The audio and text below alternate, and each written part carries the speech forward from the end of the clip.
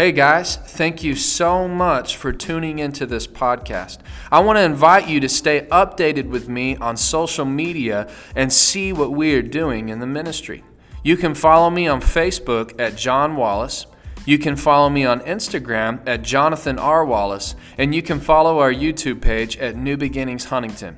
I pray this message builds your faith and gives you revelation. Let's get ready for the Word of God.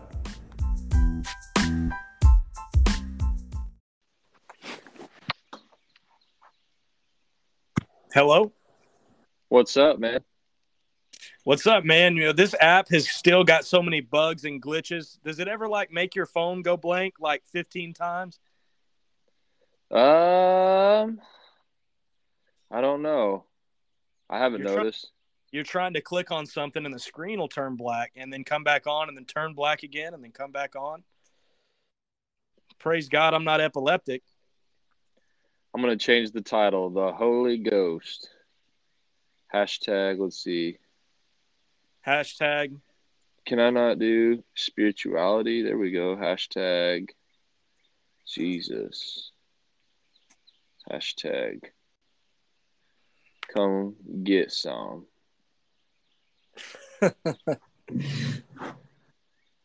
Bro, have you ever noticed, have you ever made a call on one of these things? Called somebody how I just called you? Yeah. It's like ding ding ding ding ding ding ding ding ding ding ding, and the song that comes to my head is "Run," like how that starts. You know what I'm talking about? Yeah, I don't remember. I think most of the times when I do these scheduled talks with people, they're the one that calls me. So maybe I'm not sure. But that's funny. Listening to that, and I was like, it sounds like that. Run. Yeah. I'm going to try to share it real quick, see if we can get some people jumping on. Let's see. The Holy Ghost. Jesus. Come get some. All right. Let's see. Share. Share it to Instagram. Will this do a post or just a story? Man, I'm not really sure. I always do the copy link.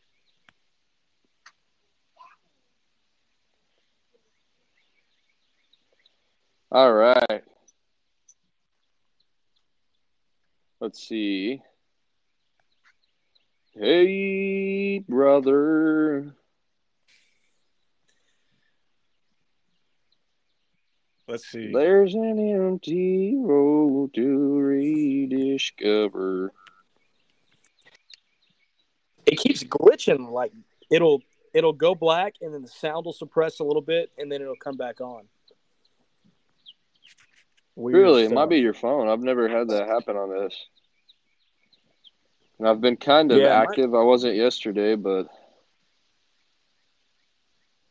yeah, it's been doing that ever since I first downloaded the app, and I asked Uchenna if it was doing it for him, and he said no, he wasn't having any issues. Mr. Uchenna Wanunu. I hope they don't think that that's offensive when I do that. I highly doubt it. Not Uche, not Uchenna, but anybody else from the African persuasion. I don't think so. I'd hope not. If you're watching this back, I don't mean offense by it. I think it's beautiful. Beautiful too. Just like Uchenna is beautiful. Big, black, beautiful man. All right, let me try to share this real quick. Bro, have you ever noticed that black people have the most beautiful skin? I swear. It's I'm like, dude, what do you do? Like Uchenna. I'm like, bro, do you get out and lather yourself and buttermilk or something? What do you do? Yeah, man.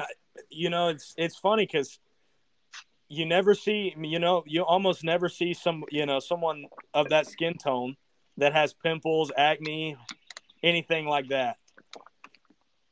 And then here I am. I've got this big, pimple on the top of my nose between my eyes that makes me look like I've joined the Indian descent.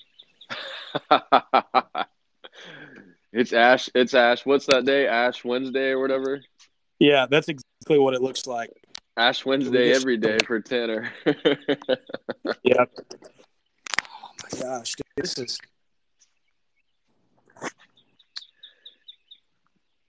What's But up? yeah, If you jump in, if you're hopping into this, we got one listener.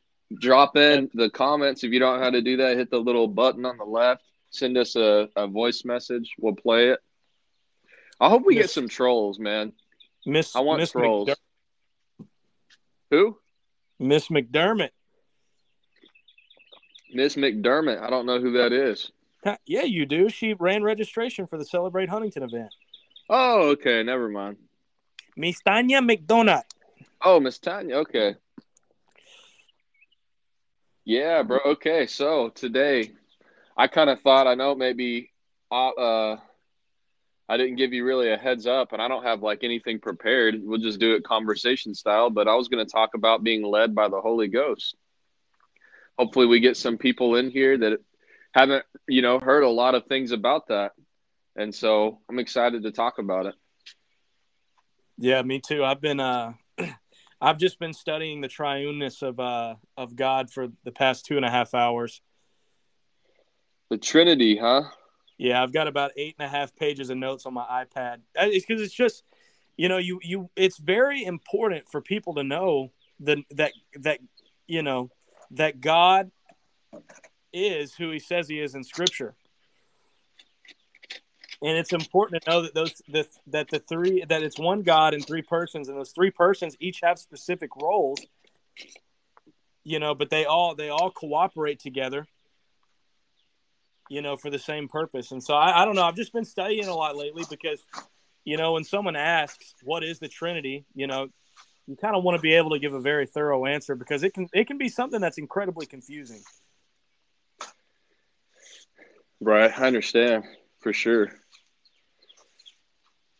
Absolutely, man. So anyways, yeah, I mean, I wanted to get on here and talk about the Holy Ghost, how the Holy Spirit will lead you and guide you, and kind of maybe talk about some misconceptions of that, share some testimonies of how I've been led by the Spirit, how you led by what God says about being led by the Spirit.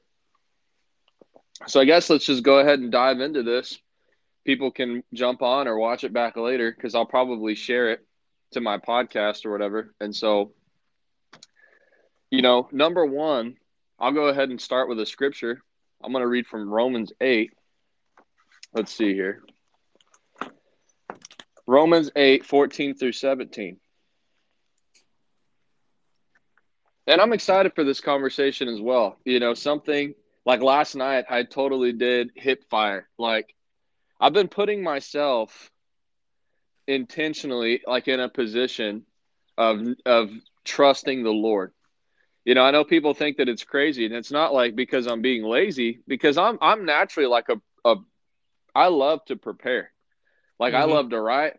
As far as even sermons and stuff go, like I could sit down and like, oh, I'm gonna write 10 sermons out on 10 different topics, no problem. I love that.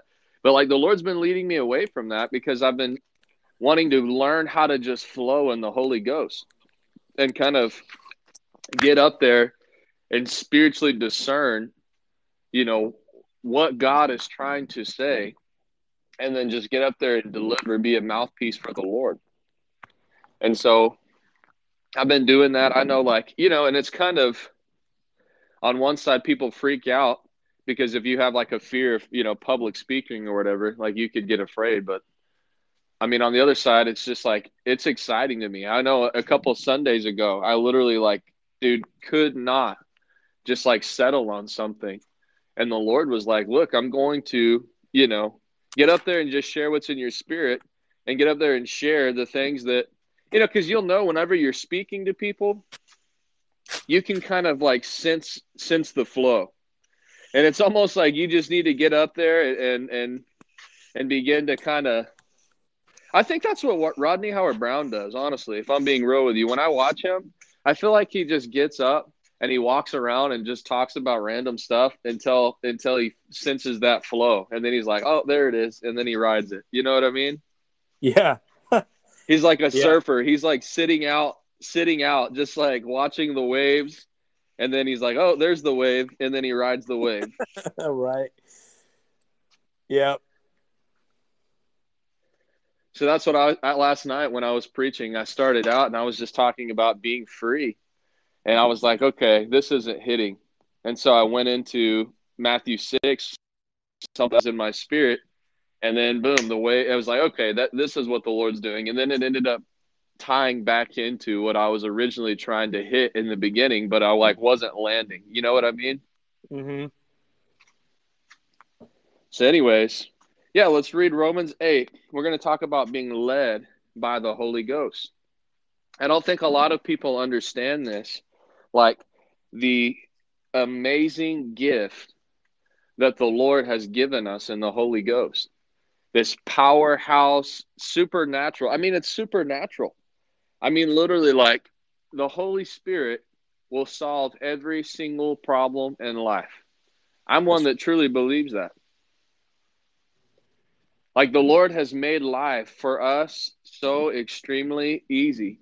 And the more that I get a revelation in the word of the Holy Spirit, I see like how easy life actually has to be. Like you literally can live a life where you don't have to worry. I mean, you think about this. You don't have to worry about anything. You know, in Matthew chapter 6, Jesus said that. Do not worry about anything. And it's just like, you know, and he kind of prefaces all of that by saying, don't pursue after the things of this world. Don't run around living like everybody else, wondering, what am I going to eat? What am I going to drink?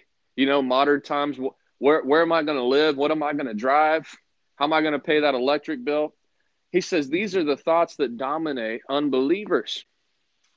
Don't you know your heavenly Father, how much you mean to him? Won't he provide for you?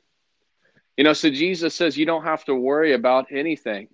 And it's just so amazing to think like literally Christianity is so awesome because you can get the Holy Ghost and you don't have to figure out anything else in life. I know that people were like, well, that John, that sounds irresponsible. That seems a little bit crazy, but it's not. I mean, it's literally you can live each day, each season, each moment of your life led by the Holy Ghost, and he will lead you to walk in perfect unity with God's plan for your life. Amen. Yeah, that's so good.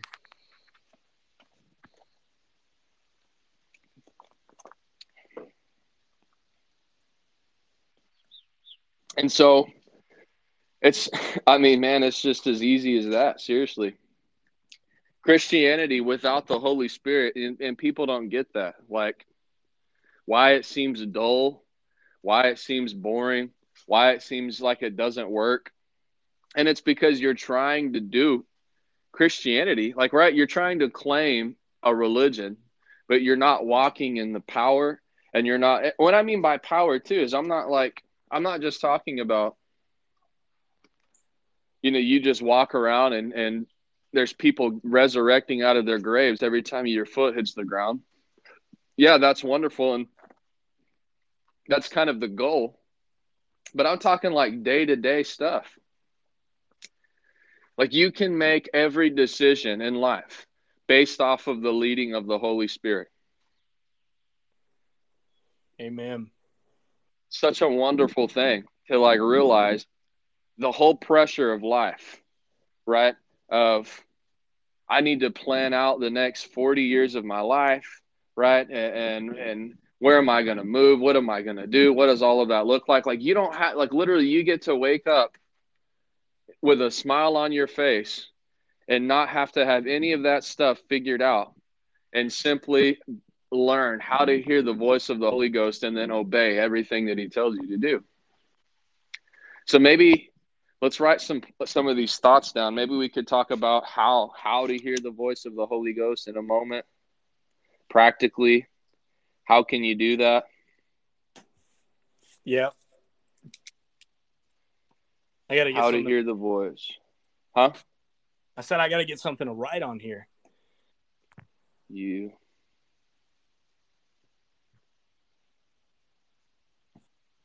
I just had another scripture that popped into my spirit here that we'll read with Romans. All you guys that are joining, y'all are awesome. This is going to be great. I'll have Tanner read this one. John 10, 27 through 28.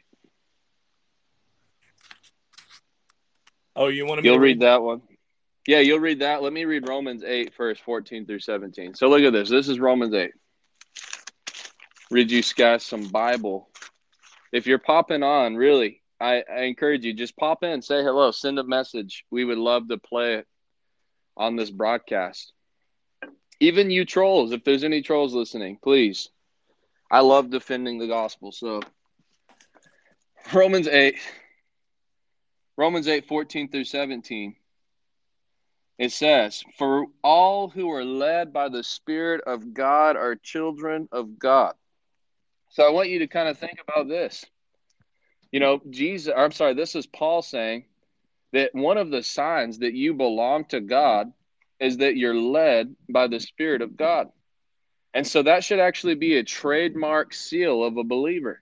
Not just, hey, are you I can tell you're a believer because you go to church on Sunday. I can tell you're a believer because, you don't chew tobacco. That's great and wonderful. You should, not chew tobacco. You should go to church on Sunday. But Paul is saying, as many are led by the Spirit of God, this is the sign that they are the true sons and daughters of God. And so the true trademark of a believer is a person that you look at them and they are people that live life by the leading of the Holy Ghost. Hey, we got a question. Let's play this. Hi, Pastor John and Tanner. Just wanted to say that I'm so glad you guys are on right now. I'm doing some work and wanted to hear something good, something productive. And the first couple of ones I went to live sessions, there was a lot of swearing and I could not get through it, even though the topic seemed interesting, just couldn't get through it. And so glad you're here. I'm also doing content such as this. I am rereading the Bible, starting right from Genesis, and did a session on Genesis on this past Sunday, and I'm going to finish it up hopefully on this upcoming Sunday. So I love this content. Thank you so much. God bless you both. Sister, you have the voice of an angel. Oh my gosh. Yeah, I'm going to send over the NASB version of the Bible, and I want you to record yourself reading it from Genesis to Revelation, and then I want you to send it back to me. Yeah, anytime some chaotic moment hits my life, I'll just listen to that recording. Yeah. What a voice. Yeah. I don't know if that voice would either be in my dreams or in my nightmares. It's so nice. I don't know. Well, I would hope it wouldn't be in your nightmares. I mean, it's almost so pleasant. Like, I don't know. Anyway, so we love you. Thanks for popping on. So, yeah, Paul said, as many are led by the Spirit of God, these are the sons of God. So also, I want to kind of take another angle at this as well. Every single person who is a child of God has the ability to hear the voice of the Holy Ghost. So, the Bible says, how do you become a son of God? You can read Galatians chapter 3. It says that we become children of the promise by faith.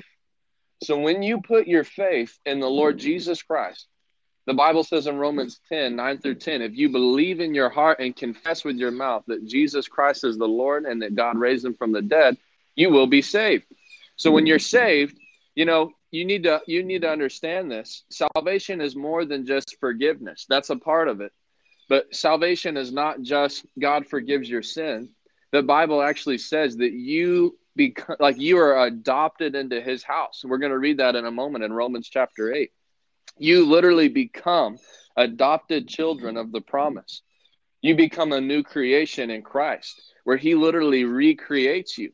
And so you need to understand this. If you have prayed that prayer before and you've put your faith in Jesus Christ, you have a right to hear the voice of the Holy Ghost. So that will help a lot of people, because a lot of people, I feel like they're trying so hard and they're living in this mentality of like, I need to convince God to speak to me. I need to, and maybe if I do 6 backflips and spin around 6 times and I do enough stuff, then God will be pleased with me and he'll speak to me. No, it's actually your birthright. You have a birthright that you have received by the grace of God, which is a free gift.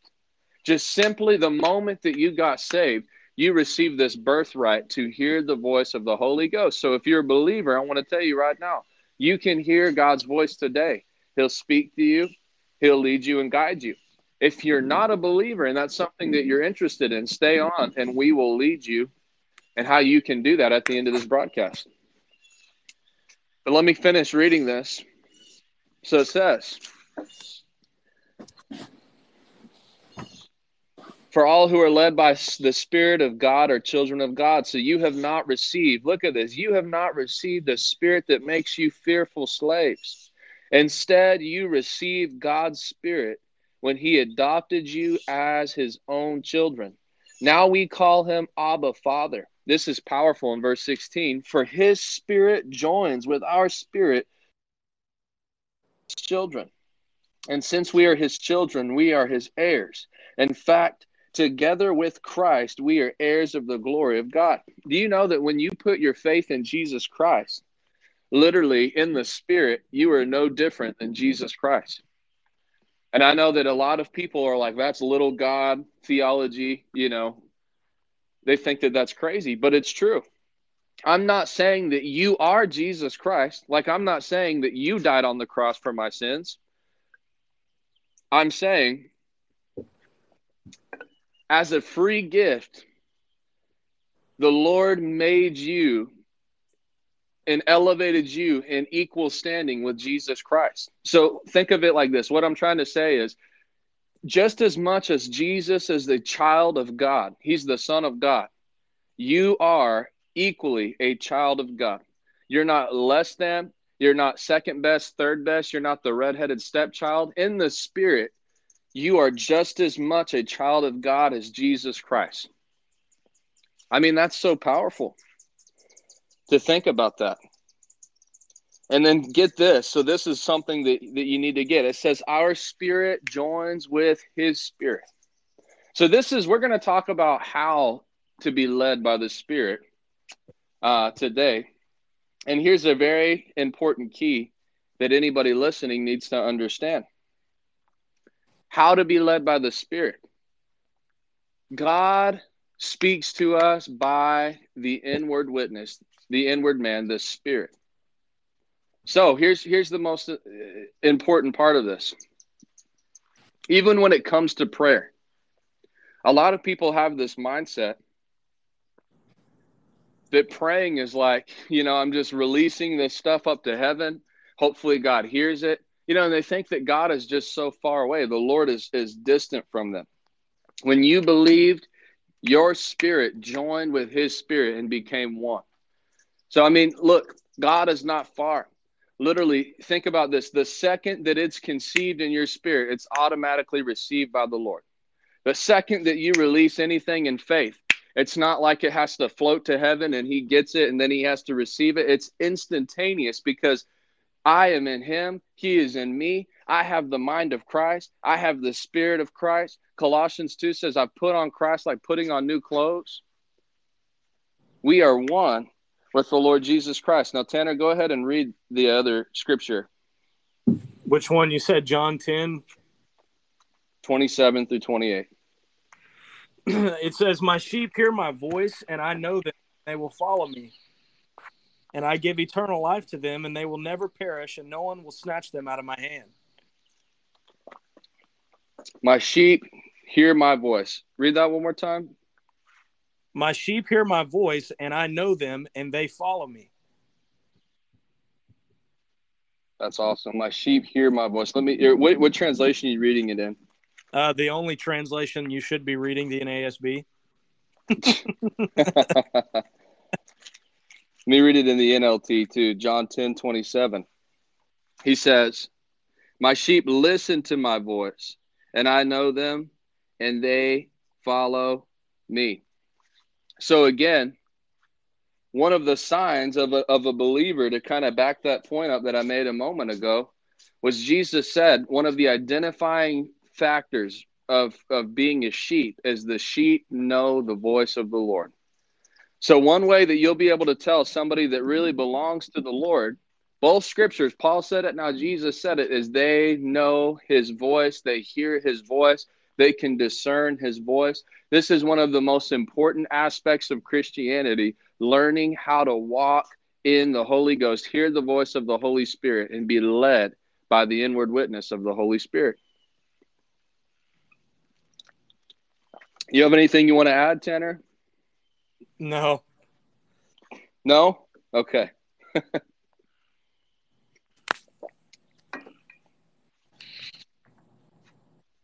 So think about this. A lot of people, and I don't know what audience we're going to talk to, but I want to say this because it's really true. A lot of people are still stuck in an Old Testament prophecy mindset. So what I mean by that was you kind of have this move, and I know you've seen this too, Tanner, and I've been guilty of this, where you have these people that are constantly running around just like looking for somebody to give them a prophetic word. Have you ever met anybody like that? Yeah, I've met a lot of people like that. That's most Christians. I mean, most Christians, and they get so spiritually wacky, they just run from meeting to meeting, from leader to leader, from this anointed one to that anointed one, and they're just constantly like just desperate. I want you to give me a prophetic word. I want you to speak a destiny over my life. You actually hear people like use that as something they brag about, right? I was at Benny Hinn's meeting, and Benny Hinn called me up in front of everybody, and he put this mantle, and you know what I mean? Like, you hear people talk like that, and so many people are in this old covenant mindset. And so something that we need to understand is in the Old Testament, that is how the Lord spoke to people. So in the Old Testament, people didn't have the Holy Ghost. They weren't born again. Something that's amazing is the blood of Jesus, what it does. This is what people don't realize. Let me just put it, there's so many thoughts running through my head, and I'm trying to figure out which trail to jump on right now. But let me backtrack and say this. God is not mad at people. God is not distant from people, but the reality of it is light and darkness cannot coexist in the same place at the same time. God is completely pure. God is completely holy. God is completely perfect. And the Bible says that he is light. So I even want you to think about light and darkness like this. Darkness, light is a substance. Light has energy. Light, it radiates heat. It's an actual substance. Darkness is not a substance. Darkness is actually just the absence of light. So the point is this. What happens if I walk into a pitch black room and I flip the lights on? The darkness goes away. It's because literally darkness is the absence of light. And so darkness and light cannot coexist in the same place at the same time. That's what sin did. God was never mad at people. God was never, and I know I'm not talking like, there's no such thing as the anger of the Lord, but here's my point. God's heart was never to just reject people and hate people, and I'm choosing to be distant from you. We could not coexist with God because when sin entered into the world, we became, by nature, we oppose the Lord because he is perfect and holy. And so what the blood of Jesus did was literally made us so perfect and pure. It cleansed us. The Bible says it took away our sins and literally makes us perfect without spot or blemish before the Lord. And so now for the first time in history, we're no longer an opposing nature. We can actually fellowship with God. We're made like God again. And so now the Bible says we become the temples of the Holy Ghost. So the fact of, because the devil likes to keep people in condemnation. The fact of the matter is, if you're a believer and you have the Holy Ghost, that's proof that you're perfect. That's actually proof that in the Spirit you are 100% righteous and pure and holy and perfect, because if you weren't, you would not be able to be a house of the Holy Ghost, because you and him would not, he cannot dwell in an unclean vessel. Does that make sense? Yeah. And so I say all that to say around, it pertains to what we're talking about. In the Old Testament, they didn't have the Holy Ghost like that. They weren't born again. So when the Lord wanted to speak to people, what he would have to do is literally anoint somebody, anoint a prophet. He would choose a man, choose a woman, and then the Spirit of the Lord would come upon them. And here's the difference. In the Old Testament, the Spirit could only come upon them. But now in the New Covenant, we're baptized in the Holy Ghost.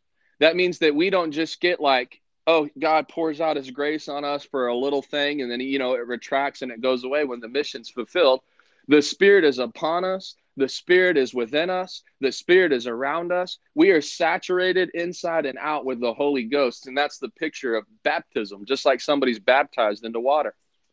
And so when the Lord wanted to get a message to people, he would have to raise up a prophet, a man or woman, and they would come and say, thus saith the Lord, this is what God says. And the people would say, holy smokes, never heard that. This is new information. And then they would respond accordingly. They'd either receive the word or reject the word.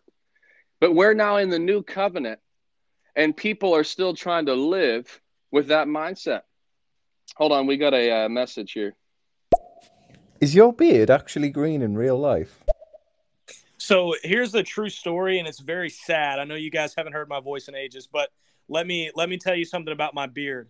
So from the age of 16, I watched my friends grow beards, and I could not grow one. That is still the sad story of today as far as my beard is concerned. I cannot grow a beard. So whenever I saw that there was the possibility for me to be able to put one on my Bitmoji or whatever this character is, I decided to not only give myself a nice full beard, but to also add a little bit more flamboyancy to it, make it green. So to answer to your question, is not only is my beard not green, it's also not existent. So, and also to answer the question, he is actually 1/16 Irish. That's why he has a green beard. Yeah. So when I was on here, I actually created my account to listen to a mentor of mine in the faith. And so I created my account, and when you create an account, I hit go live, and I matched up with some random person that happened to know like everything about this app. And they were like, the best thing that you can do for a better retention rate for somebody that you're talking to is to make your Bitmoji look as crazy as possible. And so I took his advice and gave myself a green beard and glasses. I don't wear glasses, and I also don't have a green beard. But I will tell you this. Jonathan Wallace is my pastor in real life, and he does have a handlebar mustache, and he does wear a monocle. Everywhere, every day. Monocle, handlebar, mustache. We call him Mr. Planners. They call me the Holy Ghost Sherlock Holmes, if you know what I'm saying. They call him Holy Ghost Holmes. Holy Ghost Holmes. That's right. And but so but I'll tell you the importance of being led by the Spirit before we get in here, because if I don't talk, I'll talk. So the importance of being led by the Spirit, the Bible tells us that the Spirit will actually tell us where to go. Not just a general descent or general direction, but go to the left or whether to go to the right. The Spirit will actually lead us and tell us where to go. And if you try to live a life that's pleasing to the Lord without adhering and yielding to the direction of the Holy Spirit, you'll actually end up 10 different kinds of ways to Sunday from where the Lord actually intended you to go. So it's incredibly important that you not only have the Holy Ghost, but that you yield to the voice of the Holy Ghost. Because all throughout the Bible, the Spirit was in the Old Testament as well. The Spirit was actually there when God created. Tanner, I don't know if your internet connection's bad or what, but it's cutting out like in every other word you're saying. Well, that's just not fun. Are you at the church? Yeah, I'm at the church, and I can also hear a bird in the background at your house. I would make sure you're not on the Wi-Fi. Yeah, I'm not. I haven't been on the Wi-Fi. Okay. Yeah, I don't know if you were like walking into a room, but it was cutting out pretty bad. Oh, well, what I was saying was, it's not only important to have the Holy Ghost, it's also important to understand why he's there and how to yield to his voice, because like I said, the Bible tells us that the Holy Ghost doesn't just point us in general vicinities. He leads us exactly where we need to go. You see all throughout the Bible, even in the Old Testament. One of my favorite examples is when Philip was walking, the Holy Ghost told him to go join the chariot of the what was he, the treasurer of the country that he was from. The Holy Spirit told him, and he was able to identify and yield to the voice of the Holy Ghost, and was able to join the chariot of the I guess the Bible calls it a treasurer or whatever he does. And because Philip yielded to the voice of the Holy Ghost, he was able to get on the chariot of that man and, actually help him understand his word, and eventually, lead him to the Lord. Absolutely. Yeah. And I mean, we're going to get into a lot of that as well. I'm going to give like stories of what it's produced in my life. And I know you have many as well. But to just kind of debunk that mindset. So this mindset that we were talking about, most Christians run around, they're just looking for somebody to give them some word. I want you guys to hear this. If there's anything that you ever want to write down from what I'm saying right now, write this down and remember it. When God has something to say to you, he speaks to you. As many are the sons of God, these are as many are led by the Spirit of God, these are the sons of God. When the Holy Ghost, when the Lord has something that he wants to say to you, he speaks to you. So don't be running around with this Old Testament mindset. I mean, guys, I hear it all the time. You even see people that are like false prophets. The scripture warns about how in the last days there'll be an uprise of false teachers and false prophets. And basically, if that word sounds funny to you, like basically what in the Bible, what a prophet is. Prophet literally means one who speaks for God. So when we use the word false prophet, the most accurate translation is somebody who falsely speaks for God. So somebody that runs around saying, well, the Lord says this. The Lord is saying this. The Lord told me this. But they're actually falsely speaking for God because the Lord never said that. And so you see so many people doing that. You see so many people like running around. I was one of them in college. I was like, every time we had a minister that came into the school, I went to Christ for the Nations Bible Institute in Dallas. Every time we'd have a minister come in, I was always like right up front. And I was just hoping like, oh my gosh, I hope that he like pulls me out in front of everybody and gives me this prophetic word and everybody sees that I have a calling from the Lord on my life. And I'm telling you, it's like the Lord intentionally made sure that never happened, because I can tell you how many times that I would be there. Ooh, that was gross. Big old spider.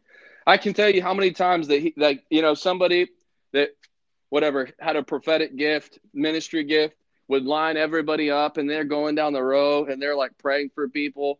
Oh, the Lord said, you're going to touch Africa. The Lord's sending you to Brazil. The Lord's going to do this in the United States of America. You're going to plant churches. They're going down. And I swear to you, every time they get to me, it was like, skip, go to the next person. And I would always be like, why? Lord, what's going on? And literally, I feel like what the Lord was preparing me for was how to learn this, like how to live led by the Holy Ghost. Because I want to tell you, you cannot live your life based off of a word that someone else gives you. Like that won't carry you. You can't go to Africa because, Elder Sammy at your church says, I feel like you're supposed to go to Africa. And then you go there and crap hits the fan. And you're sitting there like, I don't feel any peace. I don't know what's going on. Like that word that somebody else gave you will not sustain you through your life. You have to hear the voice of the Lord for yourself. And so, anybody, I'll give you a couple of rules to live by. As I said, when the Lord has something to say to you, he speaks to you. So I don't want to negate this. Prophets are still alive today. Like that's still an accurate gift, our functional gift in the body of Christ is prophecy. The Bible says that he's given us prophets, apostles, teachers, evangelists. Am I missing one? Apostles, prophets, teachers, evangelists, and pastors. Right? You forgot what you are. Pastor. I said pastor at the end. Yeah, there you go. So the Bible tells us that the Lord has given us these gifts. But any word that's spoken to you specifically, like if a person comes up and says, the Lord gave me a word for you, brother. Well, let me tell you right now, two things. Number one, any word that a person gives to you specifically about you should confirm what the Holy Ghost has already spoke to you personally. So the Lord will use people that have that gift, but it should not be brand new information. I want to tell you right now, if somebody came to me and said, Brother John, I just feel that there's an anointing on you right now that, you're supposed to be a Fortune 500 millionaire. And the Lord is saying right now that this is the season you're going to step out of the ministry and he's going to launch you into the business realm. And, you're going to have a multi-million-dollar business in the next 2 years. I would say that's not from the Lord. I would throw it to the wayside immediately, because that is not at all what the Holy Ghost has spoken to me and laid out for my life over the next year, the things that he's shown me. And so, I would say, okay, well, thanks, whatever, unless if it was somebody that I felt like was being genuine about it, I would just like, oh, okay, thanks. I'll pray about that. But if it was somebody that I know has a pattern, like a tendency that runs around and does that all the time, I would tell them, look, that's not from God, and you need to stop doing that. Right. So just carry this mindset forward for the rest of your life, anybody listening to this. If the Lord has something to say to you, he speaks to you. Now, I will say this. Sometimes, I will say this. If you're getting the same word, there are exceptions, obviously. If you're like, okay, if you're just living life and it's like these random people keep coming up to you and they're giving you the exact same word, like again and again and again and again, like people that don't know you, the Lord sends somebody and they're like, look, man, this may be crazy, but I'm really just like hearing this from the Lord. Like, this is what the Lord is telling me to tell you.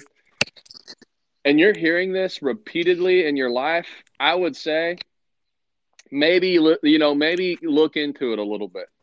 Because I also know sometimes God is trying to get somebody's attention that's not walking by the Spirit of the Lord, that doesn't have their ear tuned to heaven. So yeah, he could use people to, hey, I'm trying to get a message across to you. So if you're hearing something repeatedly, most people, though, like I'll say this, if you know that you're actively trying to walk in the Spirit and listen to the voice of the Holy Ghost, God's going to speak to you directly. If you're living in a Jonah rebellion, the Lord said, go left. And you said, all right, I'm going right as far and as fast as I can. Sometimes the problem may not be with other people. The problem may be you're not listening to the Lord and he's trying to get something across to you. Right.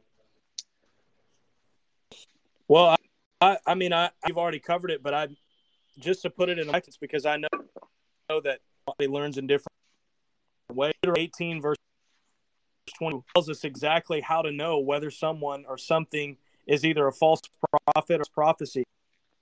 It says, when it speaks in the name of the Lord, it does not come about or come the thing which is, and that's hey man, it's breaking up really bad again.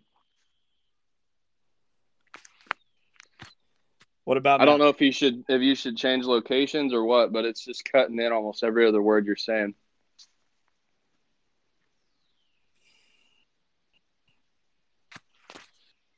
I'm standing out on my front porch, kind of by my door, because I know my Wi-Fi is good there.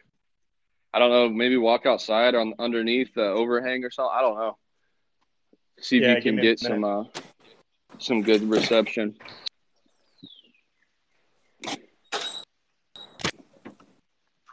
Greenbeard the pirate.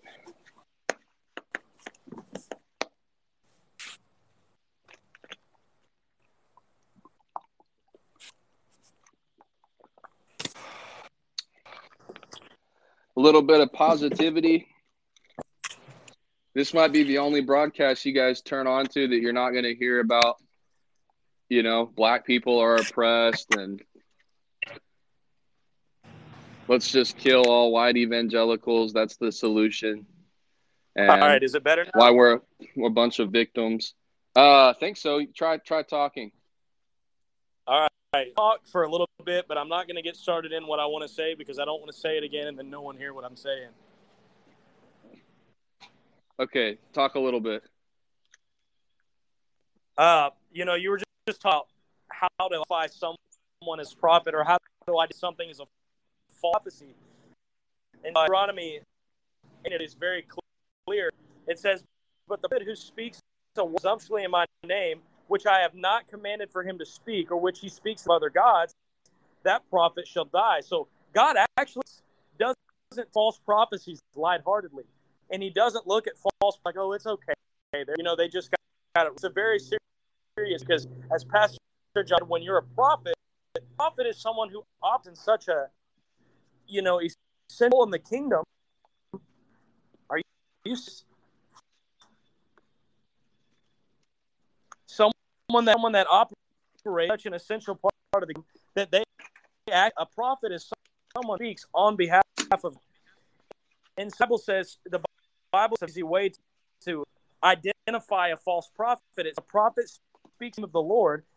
If a thing does not come to pass, then that's not a thing in word is spoken. And so a practical way to tell, because you're like, so we have to wait until after, the event has passed, able to tell whether or not that person is a false prophet or that that prophecy was false. And the answer to that question is no, not always, because another principle to identify whether or not something is Lord. Here's what I always tell people. If it's not in God's word, it'll never be in his mouth. If the Lord already put it in his word, he'll never speak it out of his mouth. So if someone comes up and they give you a prophecy and they say it's outrageous, you'd be mind blown. Someone tells you they're a prophet and people all of a sudden just throw all their biblical knowledge and discernment out the window and just listen because it says they're a prophet. The Lord will never speak anything contrary to his words. Someone approaches you and they say, look, you say God has called you into the ministry and you're pastoring, just like Pastor John said. If they come up and the Lord spoke a word to me and said that you were to quit ministry and to in stocks. Well, number one, that's not true because the Lord called you into ministry. And secondly, if that's brand new knowledge to you, the Lord hadn't spoke to you that you were supposed to quit the ministry and invest in stocks, then that is a false prophet, And very important because the Bible also says that we are test every single spirit because not every spirit is from the Holy Spirit. Not every spirit is from God. There is an adversary that will come to try to confuse you. He can't destroy you with God, but what he can try to confuse you and tell you that you're not supposed to get you to get off track a little bit. And so that's why it's so important to test every spirit. And the way that you can test the spirit, if you hear spoken into your mind, your heart, go to work. What I heard, does it come God's word or is it in line with God's word? If it's in line with God's word, you're looking with canola. If it's not in God, it's burning with canola. Hey, it's cutting out real bad. Are you on headphones? No. Do you have headphones? I have headphones. I wonder if it's just like the phone processing what you're saying because it's literally like sounding robotic and then it gets really loud and then really quiet and then it's cutting in and it's cutting out. Okay, now. Well, you're going to have to talk so I'll be able to tell. I'm talking right now. Okay, that sounds better. False prophet.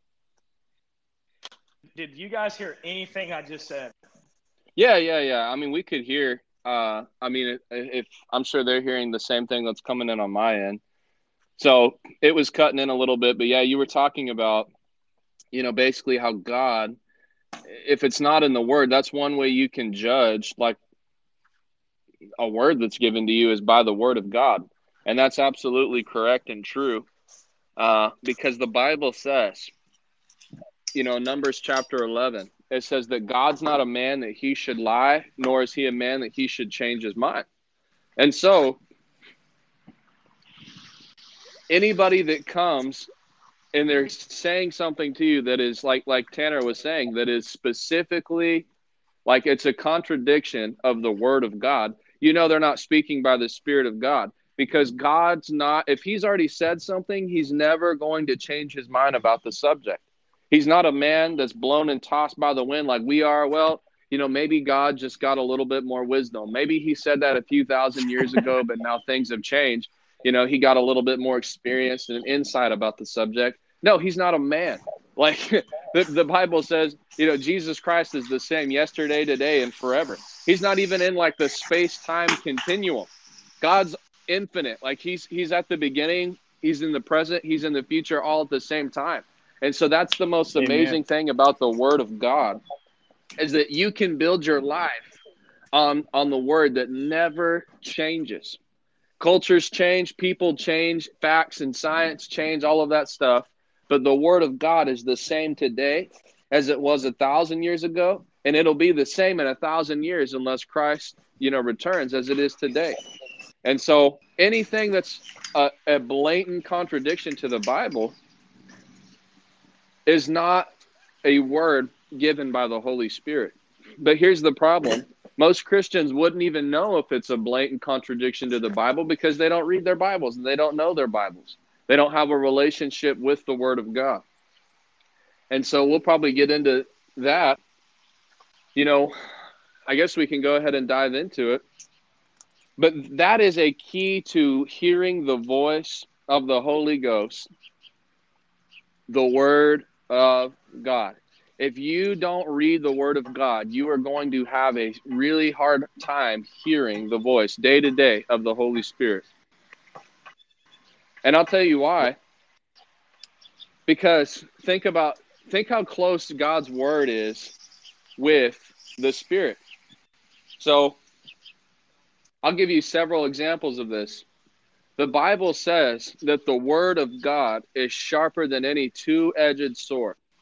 It says it exposes, it divides between joint and marrow. So basically, here's my point. The Bible relates the Word of God to a sword. In Ephesians chapter 6, the Bible relates the Spirit of God to a sword. So it says you take the sword of the Spirit. So here's my point. The Bible calls the Word a sword. The Bible calls the Spirit a sword. What does that mean? The Spirit and the Word of God are so close, are the same thing. You know who wrote the Word of God? It wasn't written, yes, it was written by natural man's hand, but it wasn't just written by a man, something a man came up with. It was authored by the Holy Spirit. So the Spirit and the Word are in complete agreement. And I've seen in my life that the Holy Ghost speaks to me by the Word of God. When we talk about hearing the voice of the Holy Spirit, yes, sometimes it's like specific instruction. Sometimes I'm out on my lawnmower and it's just like the Lord's just dropping, hey, assignments. This is what I want you to do. This is what I want you to do. But a lot of the times, I'm just telling you practically, it's more of I'm in my Word. And as I'm reading my Bible, it's like something that I read, the Holy Ghost grabs a hold of and says, boom, right there, snatches it like a fish hitting a line. And then all of a sudden he takes that word and he begins to plant it as a seed in my heart and speak to me. And from the Bible, I get this revelation that compels me into a certain direction in my life. Some people that are kingdom financiers, they could be reading in Luke chapter 8, Tanner, where it says that there were those that followed Jesus around and supported him and his disciples, from their own funds.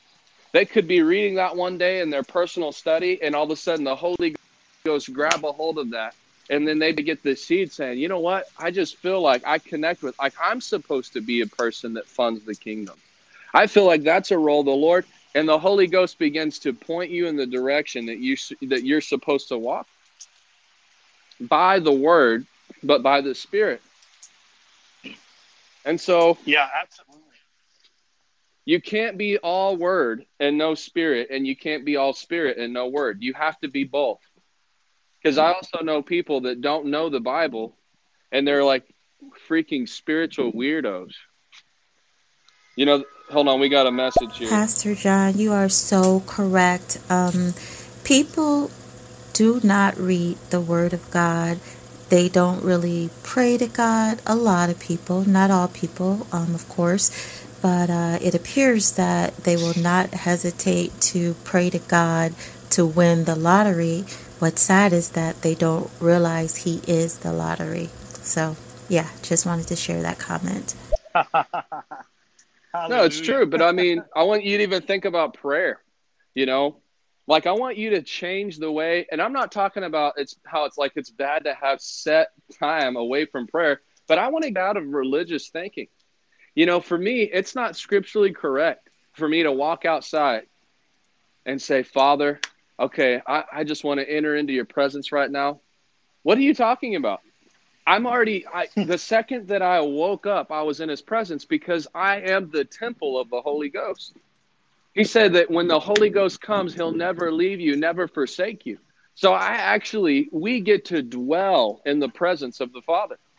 So prayer, it is important to have like set aside time, which is basically like, look, I'm getting away from all distractions, and I'm intentionally tuning my ear in to hear the Holy Ghost and to talk and just fellowship with the Father. Absolutely. But even more than that, as we read in Romans 8, his spirit is joined with your spirit. That means that every day, all day long, you can walk in a continual conversation with God. It's like the conversation never has to stop. It doesn't have to be something that you enter in and then you leave, and then next Wednesday you enter back in and then you leave. You can walk in a continual conversation with God where the Holy Ghost has the freedom to speak to you whenever he has something to say, and you have that freedom to speak to him whenever you have something to say. And so I think even a lot of people's mindsets about prayer, they need to get out of this like, you guys excited to get into and I know I've used words, but they're just Christianese religious words. You guys excited to get into the presence of the Lord today? Well, I mean, that's scripturally incorrect, because if we're new covenant believers, we dwell in the presence of God. So instead of that, I actually flip it, and I'll just lift my hands and say, Father, thank you that I live in your presence. Thank you that I dwell under your shadow. I dwell under the wing of the Most High. I abide in your presence, Lord. Thank you that your Spirit's in me. He's never leaving me or forsaking me. Thank you that I have the Holy Ghost. Thank you, Father, that you hear my voice right now. Thank you, Lord, that I can hear your voice. Thank you that you speak to me. I mean, you just begin to praise the Lord. And so, no, you're right, though. A lot of people, I mean, they just don't. And here's my point. So because a lot of people don't know the word and they're not being taught the word, they lack a lot of things in their life. You know, I'm going to tell you, I'm a person that preaches on the blessing of God. I preach the prosperity blessing of the Lord. I preach healing from sickness and disease. And can I tell you something? All that are listening, we have 5 right now. Many years of my life where I was saved, there's no doubt I was saved, and I was actually in the ministry. But let me tell you 2 things. I was broke, and we were sick all the time. Now, something shifted a couple of years into the ministry. We began to get a revelation of what belonged to me in my covenant. You know, let's talk about the blessing of the Lord. I went from being a person that was like in the ministry, and me and my wife having to go to a homeless shelter to get a food box for me and her. You know, shoot, we need some spaghetti sauce and noodles just to eat. To getting a hold of the Word of God, the promises of God in regards to specifically financial blessing, and the instructions of the Lord to obtain that financial blessing. And in 1 calendar year, I saw my income triple. In 1 year, triple in 1 calendar year. Now, let me ask you this question.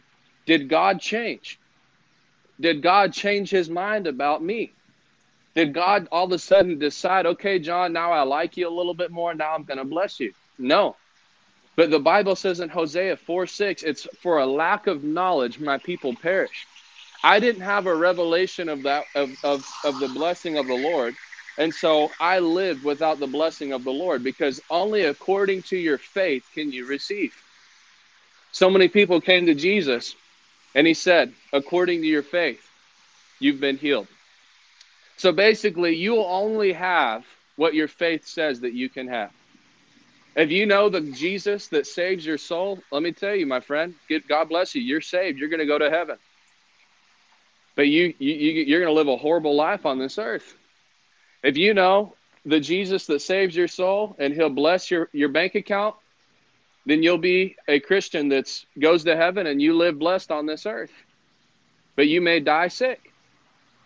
But I want to tell you, if you know the Jesus that saves your soul, blesses your bank account, and he'll heal you from all sickness and disease and keep any plague from coming near your dwelling, man, you get what I'm saying. There's so many different layers and levels to this. And so, you're right. Our friend that just commented that. Let me read Deuteronomy 28. And this Hold is on, in before the you Old Covenant. Before you read it, let's play. There is a difference, though, however, between walking in the flesh and walking in the spirit. When man walks in his own desires, he's walking in his own flesh, his own desires to be, for whatever reason, well, I guess we all know the desires that men have. I don't have to explain here. But to walk in spirit, therefore, your spirit will have power over what your flesh desires, because our spirit belongs to the Lord. Therefore, recognize that part, that you give your soul up to the Lord and not to your desires of this world, the natural world. There's a separation between the natural and the heavens, and that's what man is going through right now. No, so literally, yeah, you're correct. Like, here's the thing, you hit the nail on the head. By the power of the Spirit, we can actually walk in victory over the flesh. So there's a whole nother side. People think that when you preach like the blessing of the Lord, it's all just like, oh, there's no righteousness, there's no holiness. No, like, and I see people make that contrast. Oh, you're just a prosperity preacher. You don't talk about sin. I'm like, believe it or not, you don't have to pick or choose. You can teach about living a holy and righteous life and teach about the blessing of the Lord. Like, those two things don't contradict one another. And so we do actually have an obligation, my friend, to crucify the flesh. And Paul talked about that. Paul literally said, physical training, like he taught about how people will prepare for the Olympics. He was in the Roman culture. They had the Olympics athletes. They'll shadow box. They'll get themselves in physical condition. And he said, in the same way that people train physically, he says, I discipline myself. So basically what he was talking about was, I do things intentionally in my life to make sure that I keep my flesh under subjection of the Holy Ghost. I make sure that flesh is crucified. And here's the thing, every Christian, to walk in the Spirit, that actually is a really good point. I'm glad that person said that. You have got to stop feeding your flesh. So if you're a Christian that's watching porn all the time, you're going to have a really hard time hearing the voice of the Holy Ghost. And we're not going to get into sin that sends people to hell. It's true. But I'm just going to say this aspect. You are going to have a very, very, very, very hard time hearing the voice of the Holy Ghost if you're a carnal Christian. If you're like one of those Christians that your life consists of going and hitting Planet Fitness, bumping to, I don't even know who's a rapper nowadays. Who's a rapper? Lil Wayne? He was a rapper when I was in high school. Is he still doing music? I have no clue. Shoot. Who's that? I mean, dude, I don't even know. People are just going to laugh. But, you're just jamming Nicki Yeah, Minaj, whoever. Lil Bodie. Little Bodie. Yeah, You're Lil going to have a Dummy, really whoever hard his name time. is. Little doorknob, Little you're going doorknob. to have a really hard time walking in the Spirit because all you do is feed your carnal, that flesh that is in opposition to God. So yeah, we all have an obligation as Christians to crucify the flesh. Tanner, we got way more questions rolling in, so I know you could speak to that. Yeah. So, and I also do want to say something that's not off topic, but that's a little bit, in a different direction than what you were saying about, the prosperity side of things. Because people live in this mindset that they either have to live holy or rich, that the two can't go together. And that's completely and totally not true, because you can see all throughout Deuteronomy 28, when you look at the promises in Deuteronomy 28, obedience to the Lord does equal prosperity. It literally says that if you obey the Lord your God, that all these blessings will come upon you and overtake you. You won't just have blessings. These blessings will overtake you if you obey the Lord. Blessed shall you be in the city. Blessed shall you be in the country. Blessed shall you be in the offspring of your body and the produce of your ground and the offspring of your beasts. And so I think it's very important to note, because, and I think that, praise God, more people You are sound starting so to much realize, better, BTW. I can actually hear Thank you you. now. You sound great. Go ahead. Well, my horse was running at full speed and you just tripped it. So No, people need to realize. People need to realize that you can walk in prosperity with the Lord and also walk in prosperity in the land. The Bible literally says in Deuteronomy 28, which, mind you, those people were living in a worser covenant. The Bible tells us that we live in a better covenant than they did in the Old Testament. And so if it was the Lord's will to bless those in Deuteronomy 28, how much more is it the Lord's will to bless you now that you're living in New Testament Christianity? And so I'll say this, though. I'll say this because it's important. When you preach, the blessing of the Lord, you also have to preach how to obtain it and how to lose it. The Bible is very clear throughout. You read this, you read Job, you read Abraham, you read about all of these rich men and women in the Bible, is they were rich because they didn't worship their wealth. They worshiped the God who could give them wealth. God will only bless you with what you're willing to sacrifice. And so, and even in the Old Testament, when, a lot of people like to use the Old Testament, to debunk the fact that God wants everyone, to be wealthy, people completely and totally, ignore or adjudicate, whatever that word is, the end of Job. Job was willing to let go of everything that he had, but he wasn't willing to let go of his relationship with the Lord. And so because of the fact that Job wasn't willing to let go of this relationship with the Lord, but he was willing to let go of all of the things, the material things that he had been blessed with, God decided to restore back to him double what had been taken to him. And so I think it's also important, to know that, because I do notice it a lot. There are a lot of Christians, that just go around worshiping the wealth and not worshiping the one who provides the wealth. We could probably, honestly, man, we should do a whole nother topic. And you guys follow us. If you're watching this, click the follow button. We'll jump on here and do another one soon, where me and Tanner, we will prove to you. Because this is like, you see the stupidest stuff, right? You see things on Netflix, or I think it was on Netflix, the prosperity gospel, the American gospel is what it's called. We will prove to you from the scripture, not my mindset, my opinion versus your opinion. If we're Christians, we don't live by our opinions. We need to go to what the Word says, and if the Word says it, it settles it, period. I'll prove to you like 5 different ways through the Scripture that is irrefutably proven in the Scripture that God's will is for you to prosper financially, and we'll do that on another broadcast. Well, let me say this, and then we can play these questions. My goal and my passion in life as an evangelist, as a pastor, whatever, all the titles that I wear, whatever, is to show people that we don't have to live this life being subject to the devil walking up to us at our locker, beating us up and taking our lunch money. But, oh, praise God, because the glory is his. I want to tell you something.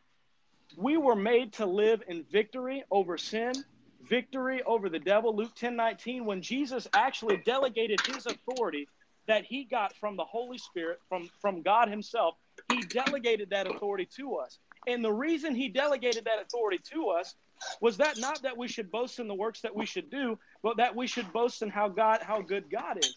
And so you weren't actually created to just worship the Lord and suffer for the rest of your life. You were created and delegated authority to dominate the devil and to help other people and show other people that they can also dominate the devil. Because I lived the first 21 years of my life, just, Lord, I don't know. I don't care what happens. I'll just worship you and I'll praise you.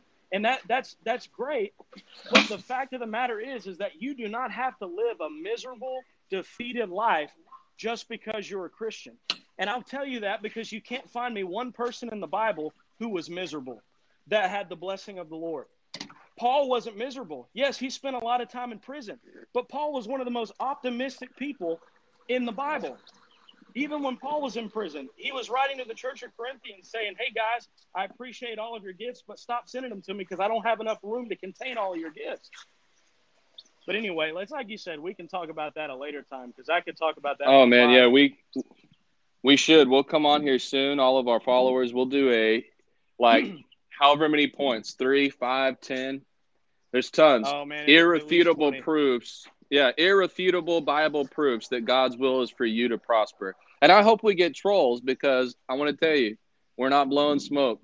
So we know what we believe and we can prove it. So if you're a troll, hop on here and we'll take you to school, my friend.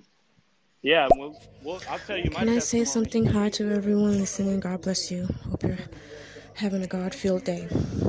I try not to ask God for money. I just applied for a job and I found myself always looking at my phone, seeing if they emailed me.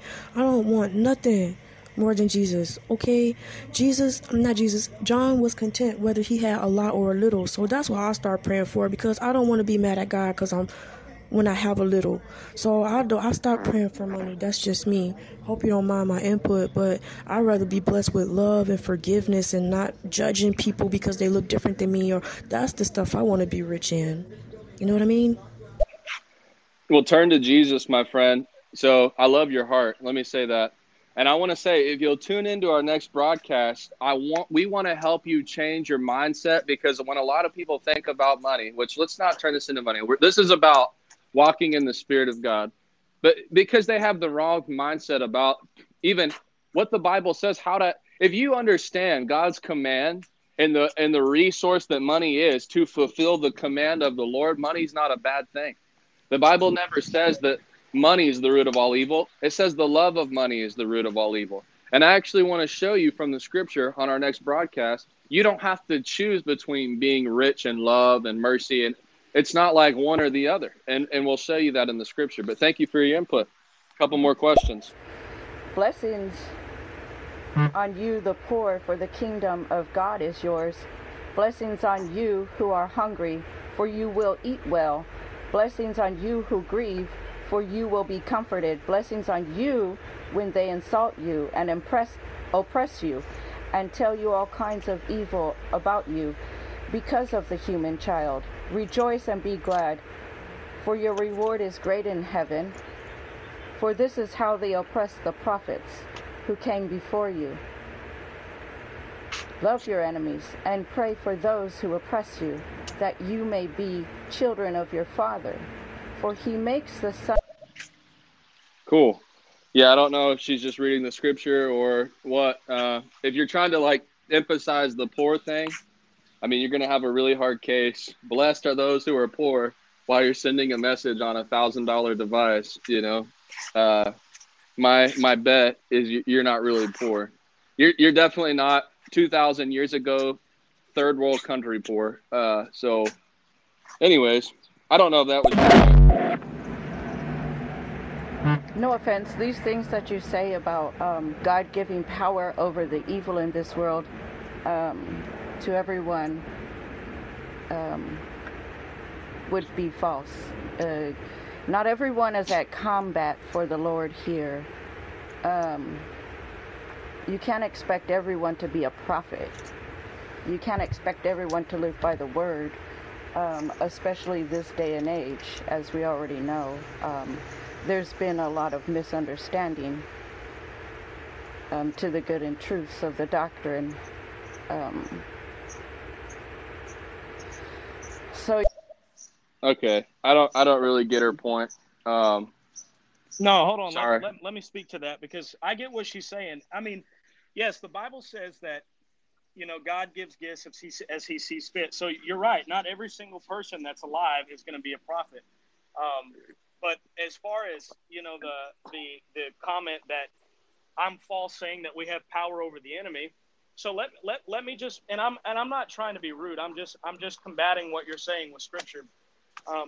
Because it's important that when you make points like that, or you say that what somebody's saying is wrong, it's like, because I know for me, if I hear somebody accuse someone else of being wrong, like, I really need you to show me in the scripture where that's coming from. And so I want to explain to you from the scripture why I made that statement, because maybe I was partially in blame by not, using more scripture to back that up. So let's take a look at what happens when we become a believer. The Bible says that when someone comes into fellowship, this is scripture, this is not me, from my mind. The Bible says that when you become a new creation in Christ, the old you pass away, and it's no longer you that lives, but it's Christ that lives in you. Now, I have an important question for you. Did Christ have dominion over evil? Did Christ have dominion over, sickness? Did Christ have dominion over the things of the devil?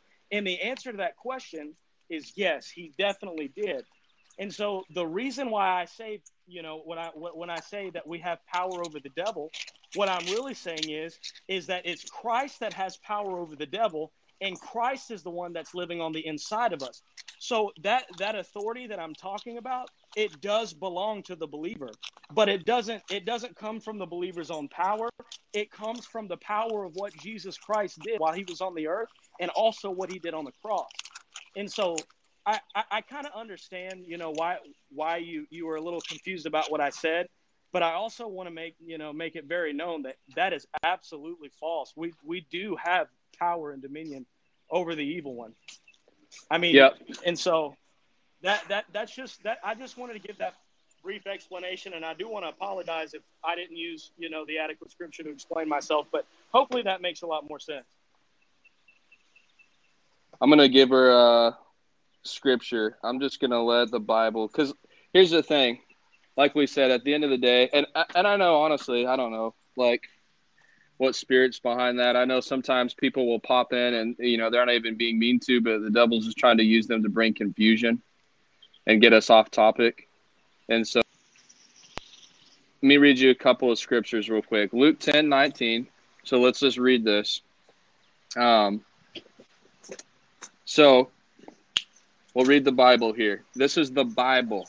So if you have anything you want to combat, I ask this. It's not, well, this is what I believe. This is because I hear people all the time. I get on here. I preach to people. I try to win the lost on stereo. Like, that's what I like to do in free time that I have. And people just believe the quackiest, weirdest stuff. And you're like, why do you believe that? They're like, I don't know. I don't know why I believe that. Well, that's a problem.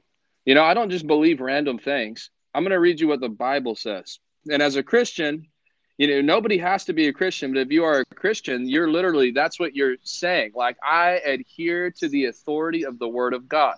So Luke 10:19, look, I have given you authority over all. Look at that word, all, A-L-L, the power of the enemy. You can walk among snakes and scorpions and crush them. Nothing will injure you. Don't rejoice because evil spirits obey you. Rejoice because your names are registered in heaven. Mark 16:17. So let me just make a point. I'm sorry, Mark 17. Mark 16:17. Yeah, 16:17. Mark 16:17. Jesus said, these signs will accompany those who believe. Just number one, they will cast out demons in my name. How? So look at that. These signs will follow those who what? Believe. If you're a believer, Jesus says you have this ability. How is it that you have the ability to cast out a demon? Because you have authority over the demon. The reason that Jesus said a believer can speak to a devil spirit and command it to go and it has to go is because you actually have power over every devil spirit. So that's what the Bible says. You have authority over all the power of the devil. This is Colossians 2:14. He canceled the record of charges against us and took it away by nailing it to the cross. Look at this. In this way, Jesus disarmed. He disarmed spiritual rulers and authorities, and he shamed them publicly by his victory over them on the cross. So the Bible says that Jesus disarmed. Look at that. Jesus didn't just forgive you of your sins. Part of the redemption that he paid for on the cross was he literally took away the devil's ability to fight against you. Isn't that powerful? The devil's disarmed when it comes to a believer. He can't do anything. A lot of Christians don't think like this. Even look at Ephesians chapter 6. 6. You hear that squeak? Ephesians chapter 6. Look at Ephesians chapter 6. Ephesians chapter 6, I'll read through the armor of God. And look, everything that we're believing. So this is my point. When you get around somebody that wants to run their mouth, blah, blah, blah, this is what I think, and this is what, and then you go, okay, that's wonderful. Now, why? Like, can you prove it? And they're like, you need to just like not listen to that person. Everything that we're saying, we can back by the scripture. And so Ephesians 6, this is the armor of God. Verse 16, in addition to all these, hold up the shield of faith, and with which you can quench all the fiery arrows of the devil. So think about that. The Bible actually says that faith, if you walk in faith, and it kind of paints this picture of a shield, you can quench every fiery dart of the devil. That means that there's not one loss that you have to suffer the rest of your life.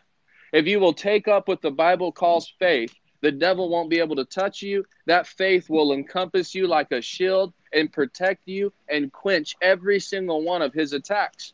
I mean, it's amazing to think that Jesus Christ purchased immunity from the power of the devil for the believer. The last scripture I'll share with you is 1 John 4:4. It says this. It says, such a person, in verse 3, so if someone claims to be a prophet and does not acknowledge the truth about Jesus, that person's not from God. Such a person has the spirit of the Antichrist. So look, it's talking about the spirit of the Antichrist, which you heard is coming into the world and indeed is already here. It says, but you, look at this, but you belong to God, my dear children. You have already won victory over those people because the spirit who lives in you is greater than the spirit who lives in this world. So the Bible says that you, because of what Jesus did, you've already won victory over the spirit of the Antichrist. So when you get out of that mindset, like, no offense, but the commenter that you just heard, you've got to get out of that mindset where you're trying to win victory to, I already have victory. I want to tell you, you walk around with confidence. I'll say it boldly. The devil's not allowed to touch my life. The devil, let me say this. The devil's not strong enough to touch my life. If there's any witches that listen to this broadcast, let me tell you, give it your best freaking shot. Do your little chicken blood enchantments. You can cast a spell against me, and I want to tell you, it will not hinder me. It won't stop me. Not one member of my family will die. Not one thing that I'm doing will cease and stop. You have no power. The spirit that lives in me, the Holy Ghost, is greater than any devil spirit that exists in this world. And when you get that confidence, and it's not confidence in myself, it's the Holy Ghost who lives in me. You begin to walk in victory, perpetual victory, every single day of your life. So you can come on here and say, well, I don't believe, it's not right. We don't have authority. Oh, according to the Bible, which I just proved to you, we have authority over the devil. Complete and total authority. Case closed. If you're a believer. If you're a believer. If you're not a believer, then, you don't. Your life is going to be ran by the devil. You'll be the devil's prison girlfriend. If you catch my drift. So, anyways, let's try. We can wrap this up. This has been good, but we were talking about the Holy Ghost. how to be led by the Spirit of God. So I just want you guys to hear this. The Bible says in John 10:10, I'll share a word with you that's so true. We've already clarified before we got into all these rabbit trails, which are good. This is questions people have. But we clarified by the scripture that if you're a believer, you can hear the voice of the Holy Ghost. And not only can you hear the voice of the Holy Ghost, the Bible says if you're a believer, the trademark sign that you belong to Jesus should be that you live by that voice. And so the Holy Spirit will speak to you every day about every move that you should make, every decision that you should make, every investment that you should make. The Holy Ghost, I want to tell you guys, here's something you need to live by. Don't live a random life and don't do random things. Jesus said, I only do what I see my Father doing. Jesus didn't do random things. Jesus didn't geez Louise, bro, what was that? It was the door behind me. Kyle, that sounded like you were walking into got some Edgar Allan Poe stuff going on. Tanner, the cask of the Amontillado Crawford. Anyways, so don't do random stuff. Jesus didn't wake up one day and say, you know what, I feel like I think I want to go to Jerusalem today. That's what I'm going to do. He said, I only do what I see my Father doing. I only go where my Father tells me to go. I only say what my Father tells me to say. I'm only moved by the hand of my Father, by the Holy Ghost. And so, make sure I didn't lose you, Tanner. You went quiet on my end. So, no, I put myself on mute because I'm moving locations. Oh, okay. So, don't do random things. What I'm trying to get to you is this. There is, like, every decision that you make in life, you need to filter through the leading of the Holy Ghost. Not based off of a word somebody else tells you. What is the Spirit leading you to do? So when you come to buying a house, do not listen to me. Do not buy a house looking around saying, well, what's the cheapest house? What's the best deal? What's the, making carnal decisions like that. People just do random stuff and it doesn't work out. And it's because God has no obligation to bless your mess.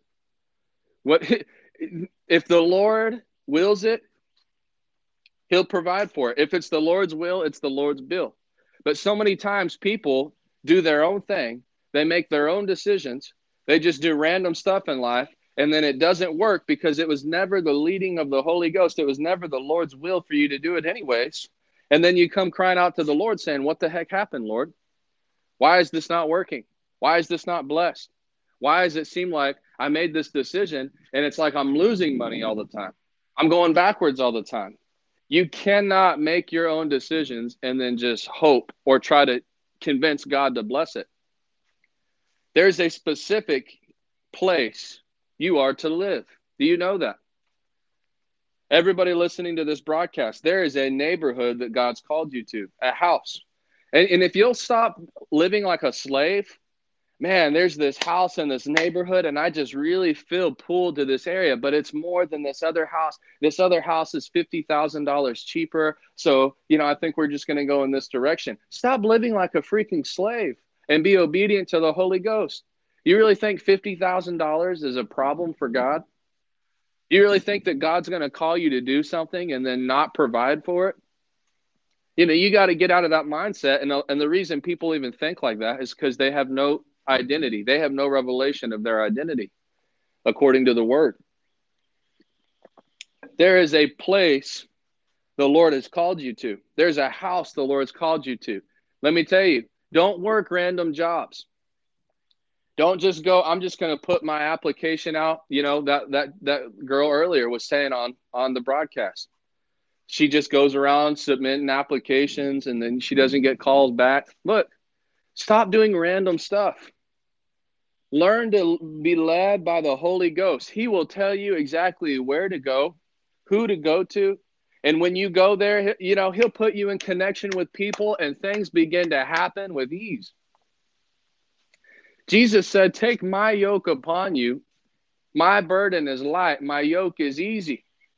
It's just, I'm telling you this, when you get a revelation of the word of God, life becomes easy. It's like, Lord, I don't have to figure this thing out. Can I tell you, I could just literally stay on here and talk for days about the testimonies of just simply obeying the Holy Ghost. This year, the Lord has put supernatural connections that even Pastor Tanner has benefited from these connections. And it's like things have opened up for us. Doors have opened up for us. Connections have opened up for us. And I never had to go chase these. I never had to make a way for myself. I never had to promote myself. I never had to do anything like that. All I had to do, the Lord put a specific person in my spirit, said, contact this person, invite them to your church. Boom. All of a sudden, by obedience, a whole year of blessing is opened up to me, and I didn't even have to work for it. It just happens. And if you'll learn to live life being led by the Holy Ghost, you'll prosper in everything that you do. I know this is really going to piss some people off when I say this, but it's true. Kenneth Hagin said that one day the Holy Ghost spoke to him and said, if you'll learn how to hear my voice, I'll make you rich. Now, people will take that because they have the wrong spirit and the wrong mindset about money. And they'll think, oh my gosh, that's like sacrilegious. How could you say that? No, but here's the point. When you walk in the will of God, you will prosper. And so that was the revelation. The Holy Spirit was saying, look, to Kenneth Hagin as a minister. He said, don't live a life, because a lot of people will do this. A lot of people will live a life. And you know what's so funny? The people that come on here and they're like totally against what I would rather be rich and mercy than, dude, don't freaking tell me that you're not grinding, trying to make money. It's just all religious. It's a false, deceiving spirit that lies to people. Here's what Jesus said, though. A lot of people live life the wrong way. They live life pursuing after wealth. Every decision they make, how can I just make more money? How can I get ahead? Fathers, they end up sacrificing Thanksgiving, Christmas, Sundays. I can't go to church on Sunday because I got some extra hours at my work and I'm trying to make some more money to put in my 401k, make sure my kids get to, have this, and this. Look, I want to tell you something, my friend. You have a God desire to take care of your family. You should desire taking care of your family well. I don't think people are making these decisions from a wrong spirit. I think a lot of people pursue after wealth like that because for good reason. Like, look, I have a kid. I have a wife. I want to make sure that they never know the struggles that I knew. Man, that is a honorable thing. It's a godly thing, actually. But the way to obtain it is completely different than how the world will tell you. This is what the Holy Ghost spoke to Kenneth Hagin, and I'm going to give you a scripture. He says, just listen to my voice and I'll make you rich. Jesus said in Matthew 6, I'll read it to you. The close of Matthew 6. Look at this statement. He said, verse 33, seek the kingdom of God above all else and live righteously, and he will give you everything that you need. So Jesus was literally, guys, this is how easy that this is. Jesus said, if you will not live a life in the flesh, I'm just trying to get the best deal. I'm just trying to make the most money. I'm just trying to depend on my own understanding and do things the way that I was told to do things. Jesus said, if you'll throw all of that away and you'll learn to be obedient to my voice, you'll go where I tell you to go. You'll do what I tell you to do. You'll be who I tell you to be. You'll say what I tell you to say. He says everything that you would have pursued for yourself, spent your whole life killing yourself trying to obtain, I will add it to you, and you'll never even have to kill yourself for it. It'll be simply added to you by the blessing of the Lord when you're obedient to what I say. This is the blessing of the Lord.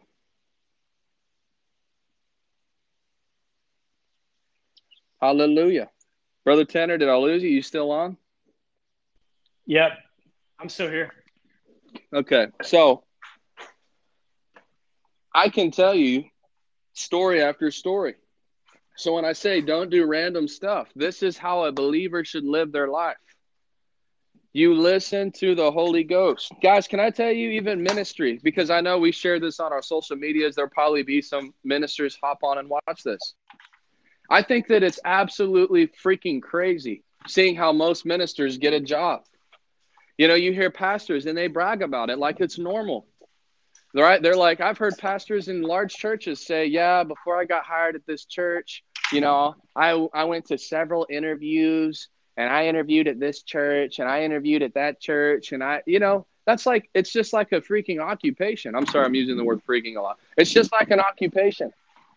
Like they just say, let's just throw our resume out there and see who bites, and then who offers us the most money. And then what does that cost? One day they're in Texas, then the next day they're in Chicago, then the next day they're... Look, here's my point. You're not thinking kingdom. There is a specific place the Lord has prepared for you.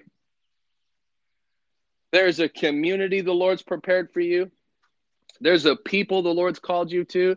There's a church the Lord's called you to. And if you will align yourself up, God has made a way for you, and the blessing of the Lord will flow into your life with ease. Whenever things aren't happening with ease, it's because you're out of alignment. I truly believe that with my whole heart. Bishop David Oyedepo actually preached that a couple of Sundays ago. When something is not blessed, it's not God's fault. It's because something is out of alignment. And so, don't do random things. You know, I'll share this revelation with you. John 10:10. Jesus said, the enemy comes to steal, to kill, and destroy, but I came that you may have life and life abundantly. I'll never forget the day the Lord showed this to me several years ago. I was reading that. The Holy Ghost just gave me this picture.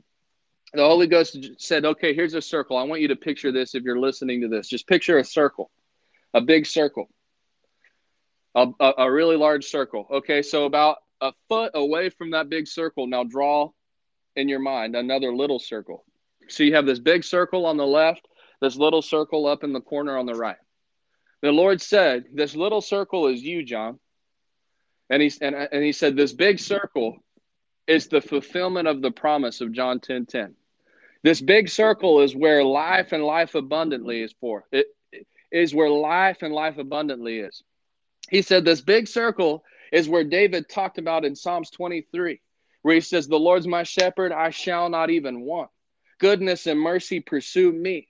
My cup overflows with blessing. He prepares a table for me in the presence of my enemies. He said, this big circle is the blessed life that I have intended for you, where the blessing of the Lord is. He says, do you notice you are outside of that big circle? He says, I know everything that needs to go, every step you need to take in order to get from where you're at into the blessing. And if you'll learn how to listen to my voice, I'll take you to John 10:10. I'll take you to Psalms 23. And then all of a sudden now, the voice of the Lord turned from harsh condemnation to sweet conviction. Because can I tell you, there's a difference between condemnation and conviction. People that walk around, and you know, say you're struggling with pornography right now and you're a believer. And I say struggling, that's a stupid word to use. Honestly, you're choosing pornography right now and you're a believer and you're having a hard time. You're having a hard time, like, you know, you feel convicted. A lot of people feel condemned. And they think, you know, God's just angry. He hates you. You're not good enough. They misinterpret that voice. Conviction is sweet. Conviction is when you understand the heart of God, that he knows he has this blessing, this land of prosperity, the land flowing with milk and honey that he's prepared for you. And he knows that what's in your life is holding you back from stepping into it. Now, all of a sudden, the voice of the Holy Spirit becomes sweet. Lord, you say, Lord, I understand what you're trying to give to me. It's so much better than what I got. It's easy to give up these things. I don't know if you have anything you want to add yet to that, Tanner.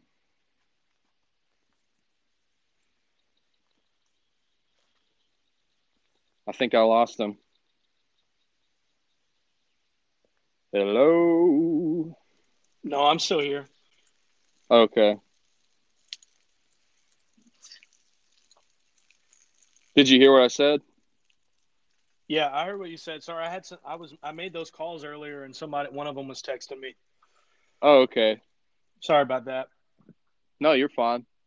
No, you're absolutely right. No, I agree with you 100%, and it's been evident in my life and my wife's life, in our ministry. When you walk in what the Lord has for you, a lot of these people like to paint this picture, where we say, God, I'll praise you on the mountaintop and I'll praise you in the valley. When you walk in everything the Lord has for you and you adhere to the voice of the Holy Spirit and go where the Holy Spirit leads you to go, there will be no valleys. It's That's glory to right. glory, mountaintop to mountaintop. And I know a lot of people struggle with that. And let me just explain to you, what I mean. If you live in America and you're listening to us on a smartphone right now, you know that you're ahead of about 85% of the rest of the population in the world. You're right. And so a lot of people struggle with that, but I'm telling you, the moment that I began to yield to the voice of the Holy Ghost, only did what the Holy Ghost told me to do, only went where the Holy Ghost told me to go, I began to see blessing after blessing. The Lord just put it in my spirit to, do an outreach. We're doing it Saturday. We're going to give away a TV. We're going to give away, a couple $100 in bill pays. We're going to give away this, that, and the other. But the main point of it is to go and to preach the gospel of Jesus Christ so that the captives may have liberty, so that, none should perish. Well, let me say this too. Oh, my bad. Go ahead. Finish your thought first. And so you have to understand, it's cost a lot of money to do what we did. We bought an entire top of the line sound system. We bought the 50-inch TV. We bought all the gift cards. We did all of these, seemingly impossible things. But here's the thing: God makes a habit of taking what's impossible for man and making it a supernatural naturality for people who adhere and yield to His voice. And John said something earlier. He said that if it's God's will, it's God's bill. If God tells you to do something, He's going to provide you the means necessary to do it. If God says, go ye and preach the gospel of Jesus Christ to every living creature, He's going to give you the means to do it. He's going to give you a working vehicle. He's going to give you a job. He's going to give you everything that you need to achieve the purpose that He set you out for. And so I just wanted to add that in there because, man, we've seen some supernatural provisions from the Lord in the past couple of weeks, just yielding to His voice and doing what He's told us to do. Absolutely, bro. Absolutely. So, and anybody that comes on, can I get real for a moment? Like, let's just stop playing this game. Anybody that comes on and wants to say, I don't really care about the blessed, that's not right. We have helped more people. We have fulfilled the mandate of Scripture more this month, I promise you, than anybody that's going to come on and say that.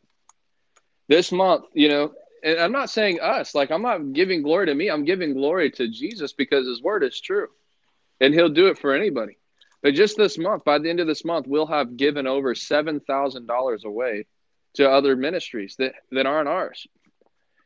You can't give $7,000 away. Most people that want to come on and say something like that are people who, they're struggling themselves. They're walking around with their hand out, actually hoping that somebody would just throw them a bone, hoping that somebody will pay their rent, hoping that somebody will give them $100. You know what I mean? And so it's like, why don't we just get out of this? Like, I just want to argue and be controversial. And some ignorant person said something one time, so I'm going to choose to hold on to it. Why don't we just get away from that and get down to the facts of the matter? You can help more people if you have money than you can if you don't have money. Am I right? Yep. I'm right. It's true. And so, it boils down to that simple concept. Anybody, and guys, I'm going to be honest with you, and I've heard it said, and I agree with it full-heartedly. Anybody that takes the approach that money doesn't matter, you're also a person that doesn't really believe souls matter. If you believe souls matter, you would understand the importance of money.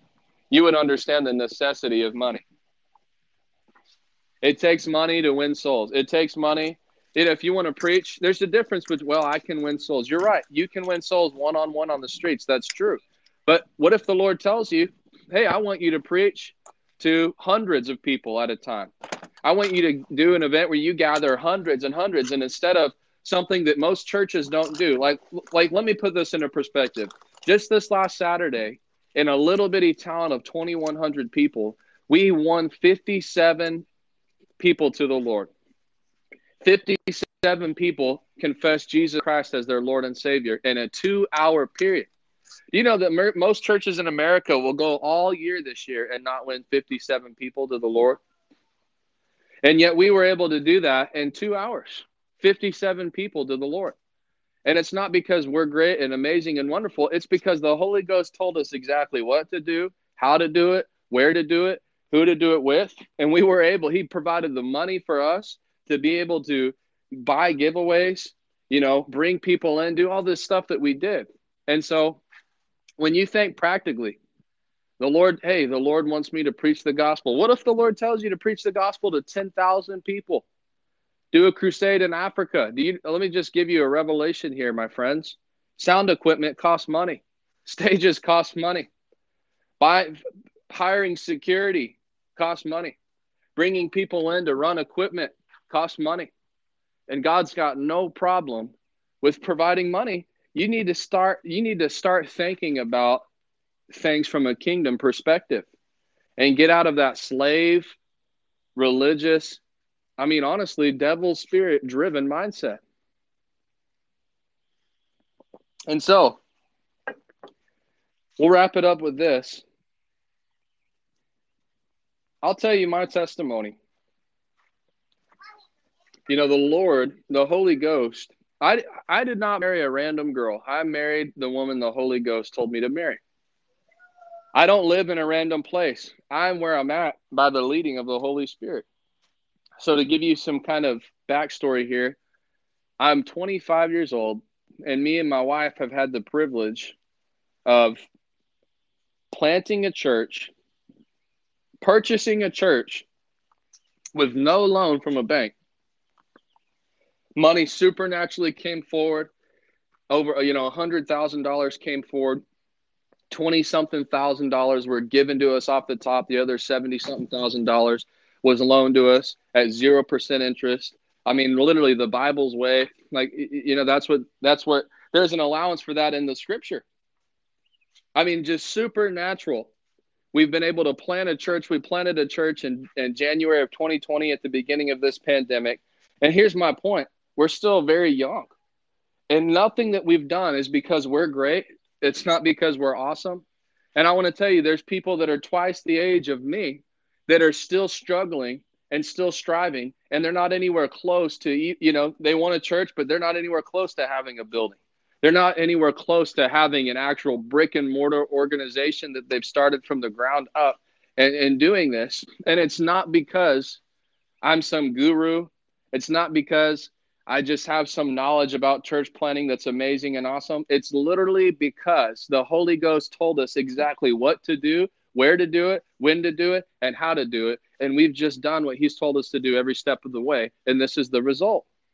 And I want to tell you, if you look at our ministry in 5 years, it's going to blow people away in the world. And they're going to try to put some kind of credit to me and my wife and say, man, you guys are so awesome. And I'll say, look, I'm really not awesome. I'm actually very normal. I'm not, I don't sit around and just fast 600 hours at a time and, 400 days of the year, which there's more, there's less than 400 days. That's the point. Pray for 16 hours a day. I don't do anything like that. And I'm not taking away from prayer and fasting. Don't misinterpret me. People are like, look, he's just preaching. You don't have to pray and fast. No, that's not what I'm saying. Listen to what I am saying. I'm actually very normal. My point is, follow the leading of the Holy Ghost. So my story was, and I was from New Mexico, and long story short, the Lord called me out of Christ for the Nations when I was two years in. The Lord called me out, The Holy Ghost told me, propose to this girl that you're dating, Carissa, and called me into ministry in my hometown. So we did that. We got married. We're in the ministry there for almost 2 years. We were youth pastors. I started out scrubbing the floors in the church, doing maintenance, got promoted to the youth ministry position, served, was running for the kingdom full force. Well, 2 years into it, and I'll spare you the long story, but basically 2 years into it, the Holy Ghost began to just impress upon us by the word, land. Every time we would read the Bible, we would see things hop out to us like the righteous will possess the land. Like where God told Joshua, everywhere your foot treads, you'll be on land that I've already given to you.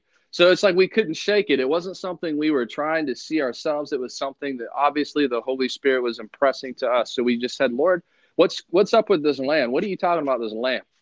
So we began to dive into the land. We began to look around and say, is there land for sale?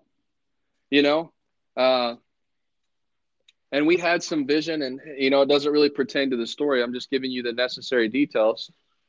Long story short, we had a conversation with my wife's parents, and we had never even considered this or thought about this. But my wife's family, has 200 acres of land in East Texas. And so we had this conversation where they had opened up this land to us with some of the vision that we brought to them. And they told us, here's this 200 acres of land. You come out there, you pay the property tax. There's a house on it. There's 2 ponds on it. It's yours. You just need to come out, maintain it, pay the property taxes on the place, and you can have it. And so it didn't make any sense. We came down, we drove 10 hours from New Mexico to East Texas. We stepped foot on the land, and instantly we got this green light. And I want to just kind of clarify this. The Holy Ghost doesn't always speak from audible voices. I'm not saying that you can't hear audible voices. They heard audible voices in the scripture. Jesus heard an audible voice from the Father. Angels appeared to Paul and Peter and spoke to them. I'm not saying that that's impossible, but you need to learn how to listen to the still voice of the Holy Spirit on the inside of you. Follow the green light, red light method. Kenneth Hagin teaches.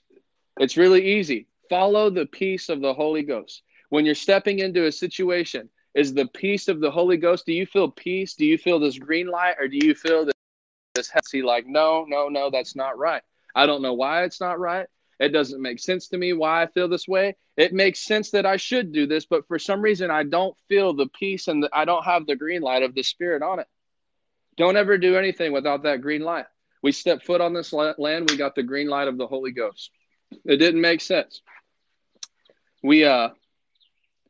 I'm guessing everybody can still hear me, right? I don't see my little avatar moving. Yeah, we can hear you. Okay. So it didn't really make sense. We were in ministry, and now we're moving out here. We had no jobs. We had no church that we were being transferred to. We didn't even have family out here. My sister and brother-in-law had moved with us, so that was, helpful. But we were basically coming out here in faith, like we had nothing. And so really in the flesh, it didn't make sense. A lot of people were like, wait, you guys are in ministry and you're stepping away to go move out into Texas and like go into normal jobs. And, you're doing the opposite. Most people are trying to get out of their normal jobs and back into the ministry or into a ministry opportunity. Well, the Holy Ghost told us to do it. We came out here in faith. And so when we came out here, I remember just feeling this. We step into this old dusty farmhouse. We didn't even have a lawnmower, We're out here in the country. And we said, okay, Lord, now what? Well, I want to give you a principle you can live by. You never have to do what the Bible says to do and then ask the Lord for extra things. So many people will just stand in this season where they're sitting on their hands and do nothing when there's specific instruction in the Bible of what you're already supposed to do. Let me tell you 2 things. Number 1, the Bible says a man that doesn't work doesn't eat. Don't ever, listen to me. Don't ever not have a job, not work, because I'm just waiting on the Lord. I'm just not going to get a job. I'm not going to make any money. I'm not going to take care of my family. I'm in the ministry. I'm waiting on the Lord. No, you're not hearing from God. The scripture says that a man that doesn't take care of those in his household is worse than an infidel and or unbeliever and has denied the true faith. So I said, Lord, I know, number one, I need to work, take care of my wife. Number two, the Bible says in Hebrews 10:25 to not forsake assembling together as some people do, but we should be meeting together more frequently as the end draws near. So I said, I need to work. I need to get plugged into a church. What did we do? We got jobs. We started working. We got plugged into a church. Started working, serving the Lord, started serving our church. About 8 months, and I'm going to tell you why it's so critical to follow the voice of the Holy Ghost. 8 months into it, the Holy Spirit spoke so clearly to me. And there's times, this isn't every day, there's times when the Lord has spoken so clearly to me, and then it's just proven. His word comes to pass when I'm obedient to it. I remember, I'll give you another little example. Last spring, I was out mowing my grass, funny enough, and the Holy Ghost said, I'm about to shift your ministry to another level. I'm going to open doors for you to preach. Immediately, about a week later, I got a call from a pastor in Idaho. I never reached out, never told anybody that word, called me and said, the Holy Ghost told me to invite you to come do 3 days of meetings at our church. So my point is, anytime the Lord speaks, you'll know that it's him, because when you're obedient, he'll confirm it. So these people that run around with these words, oh, I'm going to be the next so-and-so. I'm going to get a staff position over here. And you know what? And it never happens. They need to humble themselves because they're not hearing from the Lord. If the Lord said it, it will happen. It'll come to pass as long as you're obedient.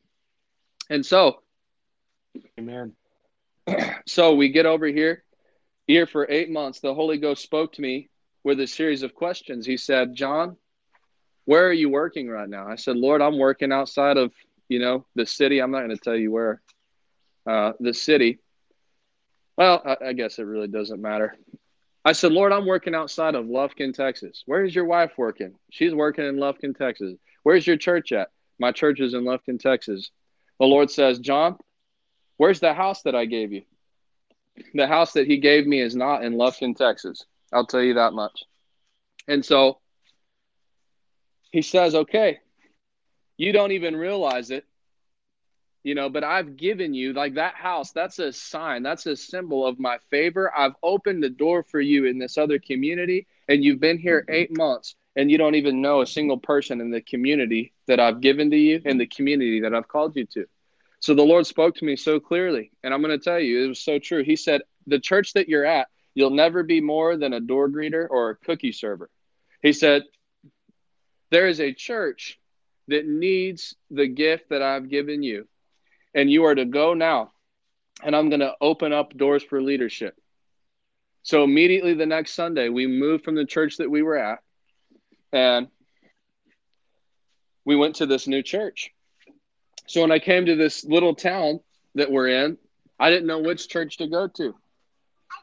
But there was a little church that it was called Life Church at the time. And I'll be honest with you, it was the only church that didn't say Baptist or Methodist or something like that on the front of it. So I said, here, let's go try this one out. So we went. And we walked in, and let me tell you guys what. It was horrible. I mean, it was god-awful. We walked in, the worship team's over there singing, "Let it rain!" I mean, we were like, oh, my God. We walked out of there that Sunday thinking, oh, my gosh, we're never coming back here again. In the flesh, we're like, this was just crazy. It felt like being in a nightclub, but not in a good way. It was just bad. And so we walk out. Hold on, we got a message. It's nice to finally hear a stereo show about Jesus and Satan, fuck, ass,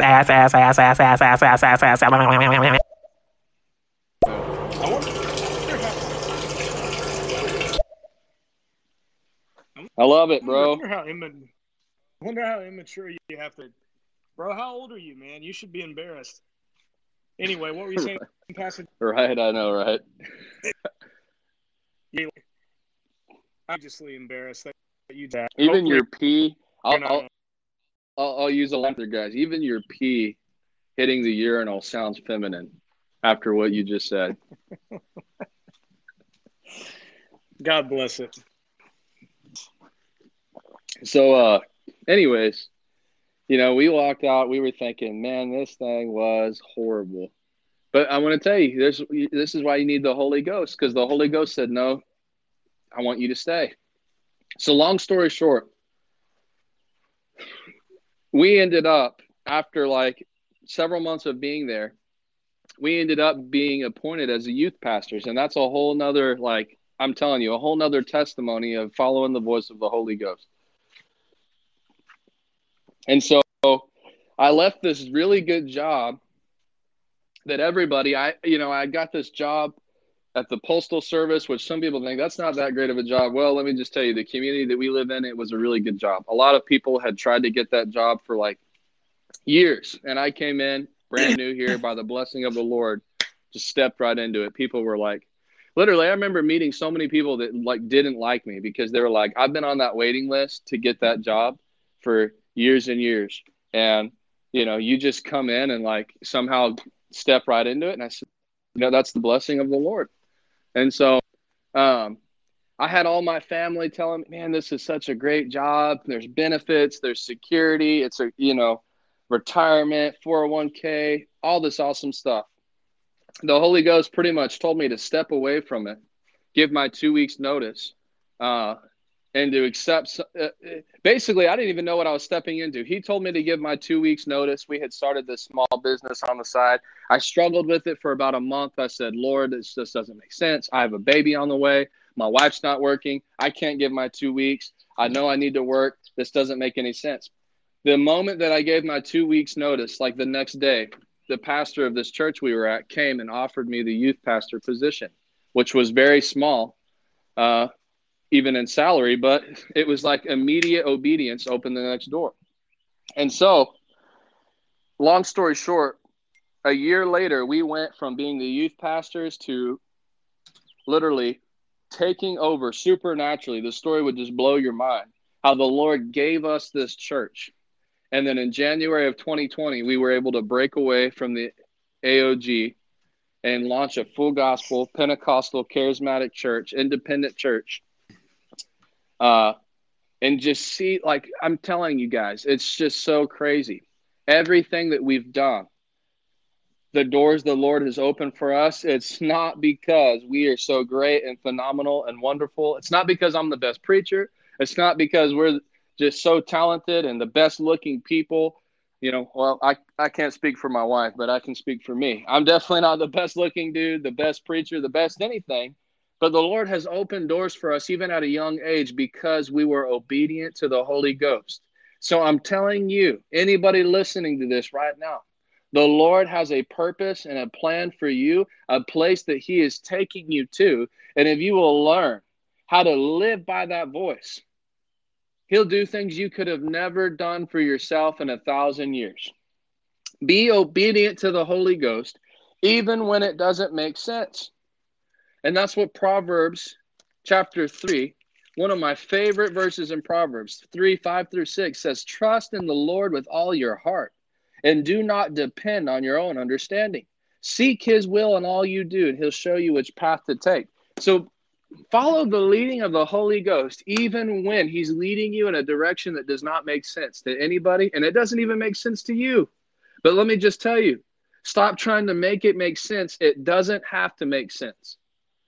In fact, the reason He put that in that verse is because most of the time He will tell you to do things that don't make sense. Do not depend on your own understanding, but follow Him, trust Him, obey Him. He'll take you to that place of life and life abundantly. He'll bless you for free. He'll add things to your life that people work. I want to tell you right now, we're in a financial place that's better than people that are 10 years older than me. He just did it. I'm like, and I think that it does. It ticks a lot of people off because they're just like, it's almost like jealous. We've worked our butts off and you're at the same financial level we are. And like, what do you even do? That's like what they'll say. What do you even do? What are They get so mad, and I'm telling you, I'm like, look, it's literally the blessing of the Lord, and it's not because I'm God's favorite. The Bible says that God shows no favoritism. What He does for one, He'll do for all. This is the promise for every. And I want to tell you, I'm not like you think I'm blessed. Look at ministers like Kenneth Copeland. Look at ministers like Bishop David Oyedepo. I mean, I'm just getting started, my friends. And this is the Lord's promise for you. If you'll believe it, who's this Jordan Flameson? Is that the doorknob that was just doing all that? No, I haven't. Might have made it back. Hail Satan, ball sacks, ball sacks, ball. Yeah, okay.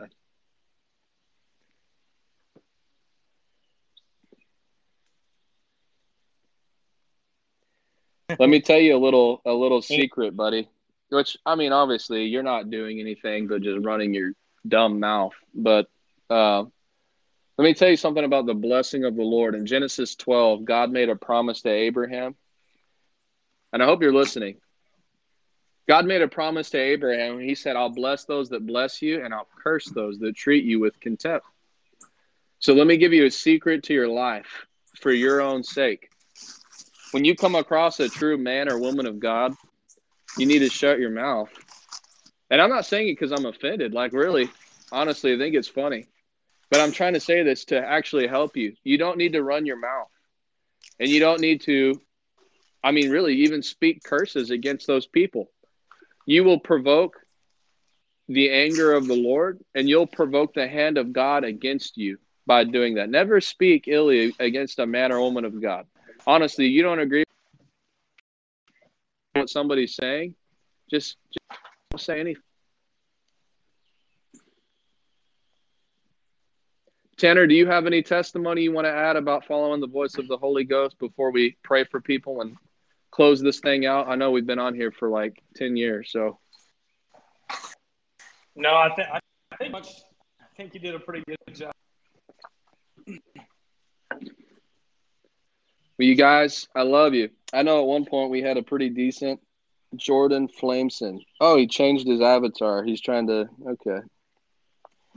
Your name's the same, my friend. Not falling for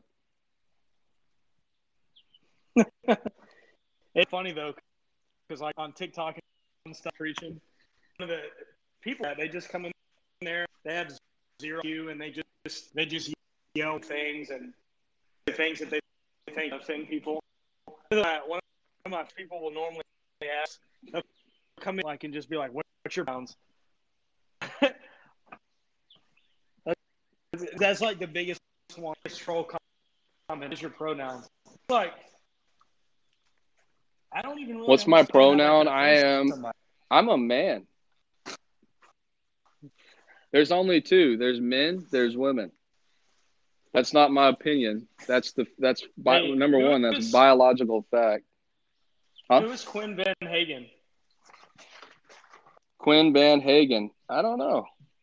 Hey, Pastor John, Tanner, how you guys doing? Pastor John, what is your advice to someone who wants to enter into ministry one day? What advice would you give following the Holy Ghost guidance in doing that? Yes, brother. Thank you for a good question. What advice would I give to somebody who wants to enter into ministry? Okay, number one, follow the Holy Ghost. Number one, that's the key. Like, I'm telling our kids right now, we all get this formulated.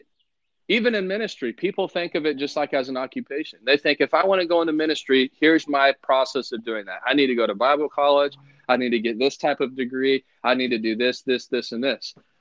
I went to Bible college. Listen to me. There's nothing wrong with it. But I'm going to tell you, I don't care what minister says otherwise. I mean, even Kenneth Copeland will tell exactly what I'm going to say because I heard this from him. And you're not going to meet a lot of men on the earth right now that have had more success in ministry than him.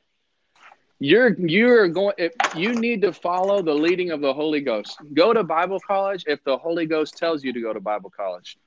Don't ever do anything from the flesh like, if I want, if I need to go to Bible college because if I go to Bible college, then I'll get my credentials. And then if I get my credentials, then people will be able to accept me and I'll have more opportunity. Man, you need to put your trust in the Lord first and foremost.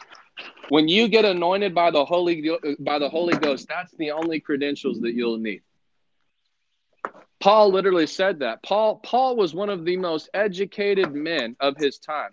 And yet he said, he was speaking to the Corinthian church. He said, you are my credentials. Not that I studied under Gamaliel, not that I know Peter and I went to Jerusalem and I hung out with the guys that walk with Jesus. He said, my work among you speaks for itself, proves that I'm an apostle. So when you're anointed by the Holy Ghost, the anointing will make a way for you.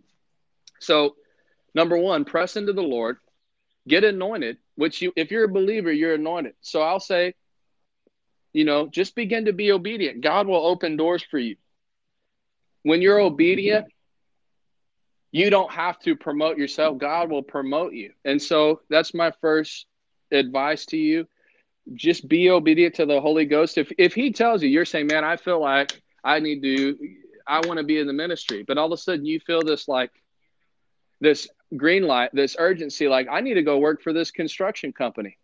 Don't get in your flesh and say, well, how does that make sense? That, how is that going to line up with what I want to do, what I feel called to do? You'll be closer to the ministry working for a construction company than you ever would have been trying to go to a Bible college in the flesh and make it happen for yourself.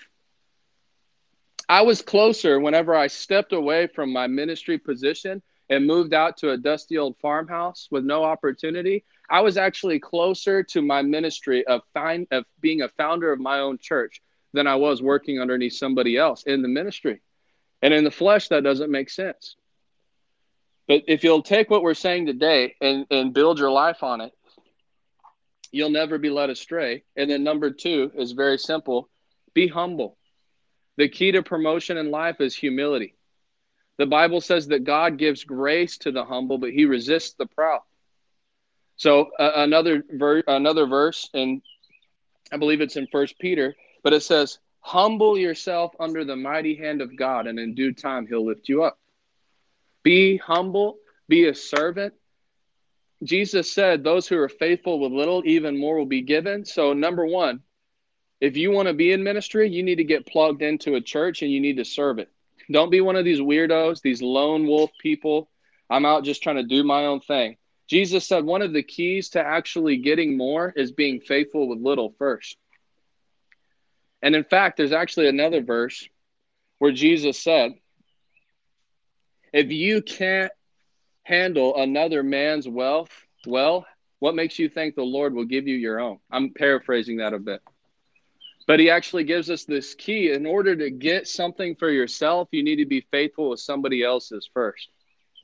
So get plugged into a ministry, be humble, serve, be obedient to the Holy Ghost. Don't try to make it happen yourself.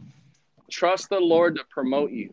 You don't have to make it happen for yourself. So that's my biggest advice. There's probably thousands of little things I could tell you, but those are major things. Know the word. Can I tell you this? This just came into my spirit. Make it a point to know the word of God and know it very well. If you will make it a point that you'll be very well knowledgeable in the word and not just like you're a cool little clever speaker that's entertaining and you can get up there and, do a funny little illustration with a microwave. That'll only take you so far. I want to tell you, Jesus wants his message preached. If you become a vessel who carries that message, I think Paul was used greatly by the Lord because that man, as far as earthly speaking, that dude he knew the word. He was the Pharisees of Pharisees. And God said, I get that dude anointed by the Holy Ghost. What do you have? You have Apostle Paul, who writes 2/3 of the New Testament. So just become a person that's devoted to the word of God. And I promise you, you'll see opportunities open up for you that you're just like, oh my gosh, this is beyond me, because God wants his message preached. And you'll become a person that's committed to the message. He'll promote you. The third thing, or fourth or fifth, however many I've given you. This is another one just in my spirit. Make winning the lost your main thing. I don't care if you're like, well, I don't feel called to evangelism. Make winning the lost your main thing. Even if you feel like I'm called to be a pastor, do the work of an evangelist. That's what Paul told Timothy. Make winning the lost. Like right now in this season, I love what Brother Tanner's doing. You know, Brother Tanner, he's kind of in a crossroads, who's on this podcast with me. In his life, in his ministry, God's launching him into new things, and he's doing his own outreach. He raised his own funds. It's not supported by our church, by another church. Like he's showing the Lord, like this is what, Lord, I'm your servant, and I care about what you care about, and God will promote you.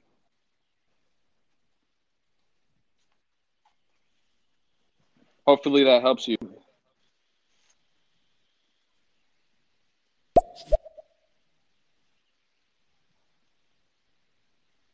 Let's see. Ah, yes, Kenneth Copeland, the one that preys on vulnerable, innocent people to make sure that they pay him money in the middle of a pandemic where resources are scarce. I know that guy. Yeah. Hey, why don't you share the article where Kenneth Copeland held a old woman at gunpoint and made her pay him money? That would be a great one. I forgot, where that was. If you could share that with everybody, that would be helpful. I'd appreciate it. You don't need God when you have witchcraft.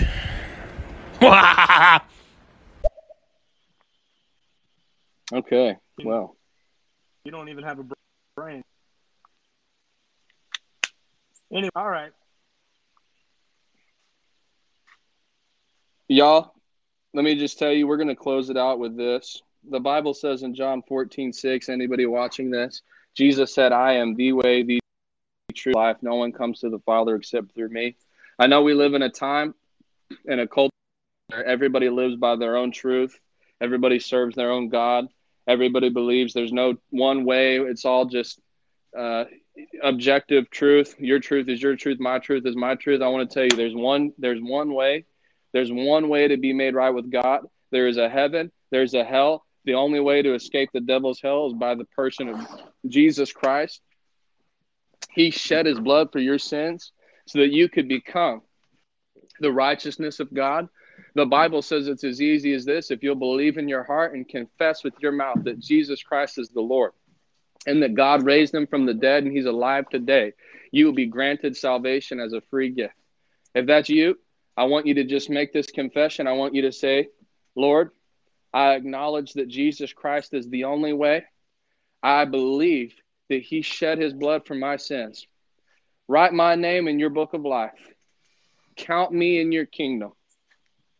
Say, I repent of my old way of living. Teach me your ways, Lord. Fill me with your Holy Spirit. From this day forward, I give my life to you, and I believe that Jesus Christ is the only way. If you say that prayer, your name will be written in heaven. God has acknowledged you, and your life will take a turn today and go in a different direction. Tanner, will you just pray a general prayer over everybody and we'll hop off here? Yeah. Lord, we thank you so much for a productive conversation between Pastor John and I. We thank you for your word, for it and it alone is our standard. It and it alone holds the promises of life. God, we don't live our life from prophetic word to prophetic word. We live our life and standardize our life by your word. I pray that you would allow what we talked about today to get into the spirit of every believer that would be receptive of it. God, Lord, that you have come to give life and life abundantly. And God, also, as we talked on the Holy Spirit, how we're not to do random things, God, but we're to listen and to yield to your voice. And when we listen and we yield to your voice, God, we will walk in supernatural victory from now until the rest of our days. And I just pray that over each and every person in this live, whether they're trolls, whether they're not trolls. God, I pray that you would bless them. I pray that if they don't have a relationship with you, Lord, I pray that you'd give them conviction. Lord, I pray that you'd show them who you are. And that way, when they call out to you, they'd be saved. In Jesus' name, amen. Amen. I think this is a great show, and I'm going to share one of my favorite verses out of the Bible, which is penis, penis, penis, penis. I knew that was coming, dude. Okay, so I'm idiots. That was clever. That was clever. All right, man. That was clever. Well, Tanner, thanks for taking like half your day and getting on here and just talking with Jesus with me. And I know we had tons of people pop in and out. We sowed the word of God to, who knows how many people. At one point we had like 8 people watching. So, and Anyways, Yeah, man, I praise appreciate it. God. Let's get on here when you get more time. And I know it's going to be busy next few days, but maybe next week we'll go on here and do what we promised. We'll do the irrefutable truths of prosperity. So, love you, man. Appreciate it. Buddy. All right, love you too, bro. You take it easy. All right, bye-bye. Bye-bye.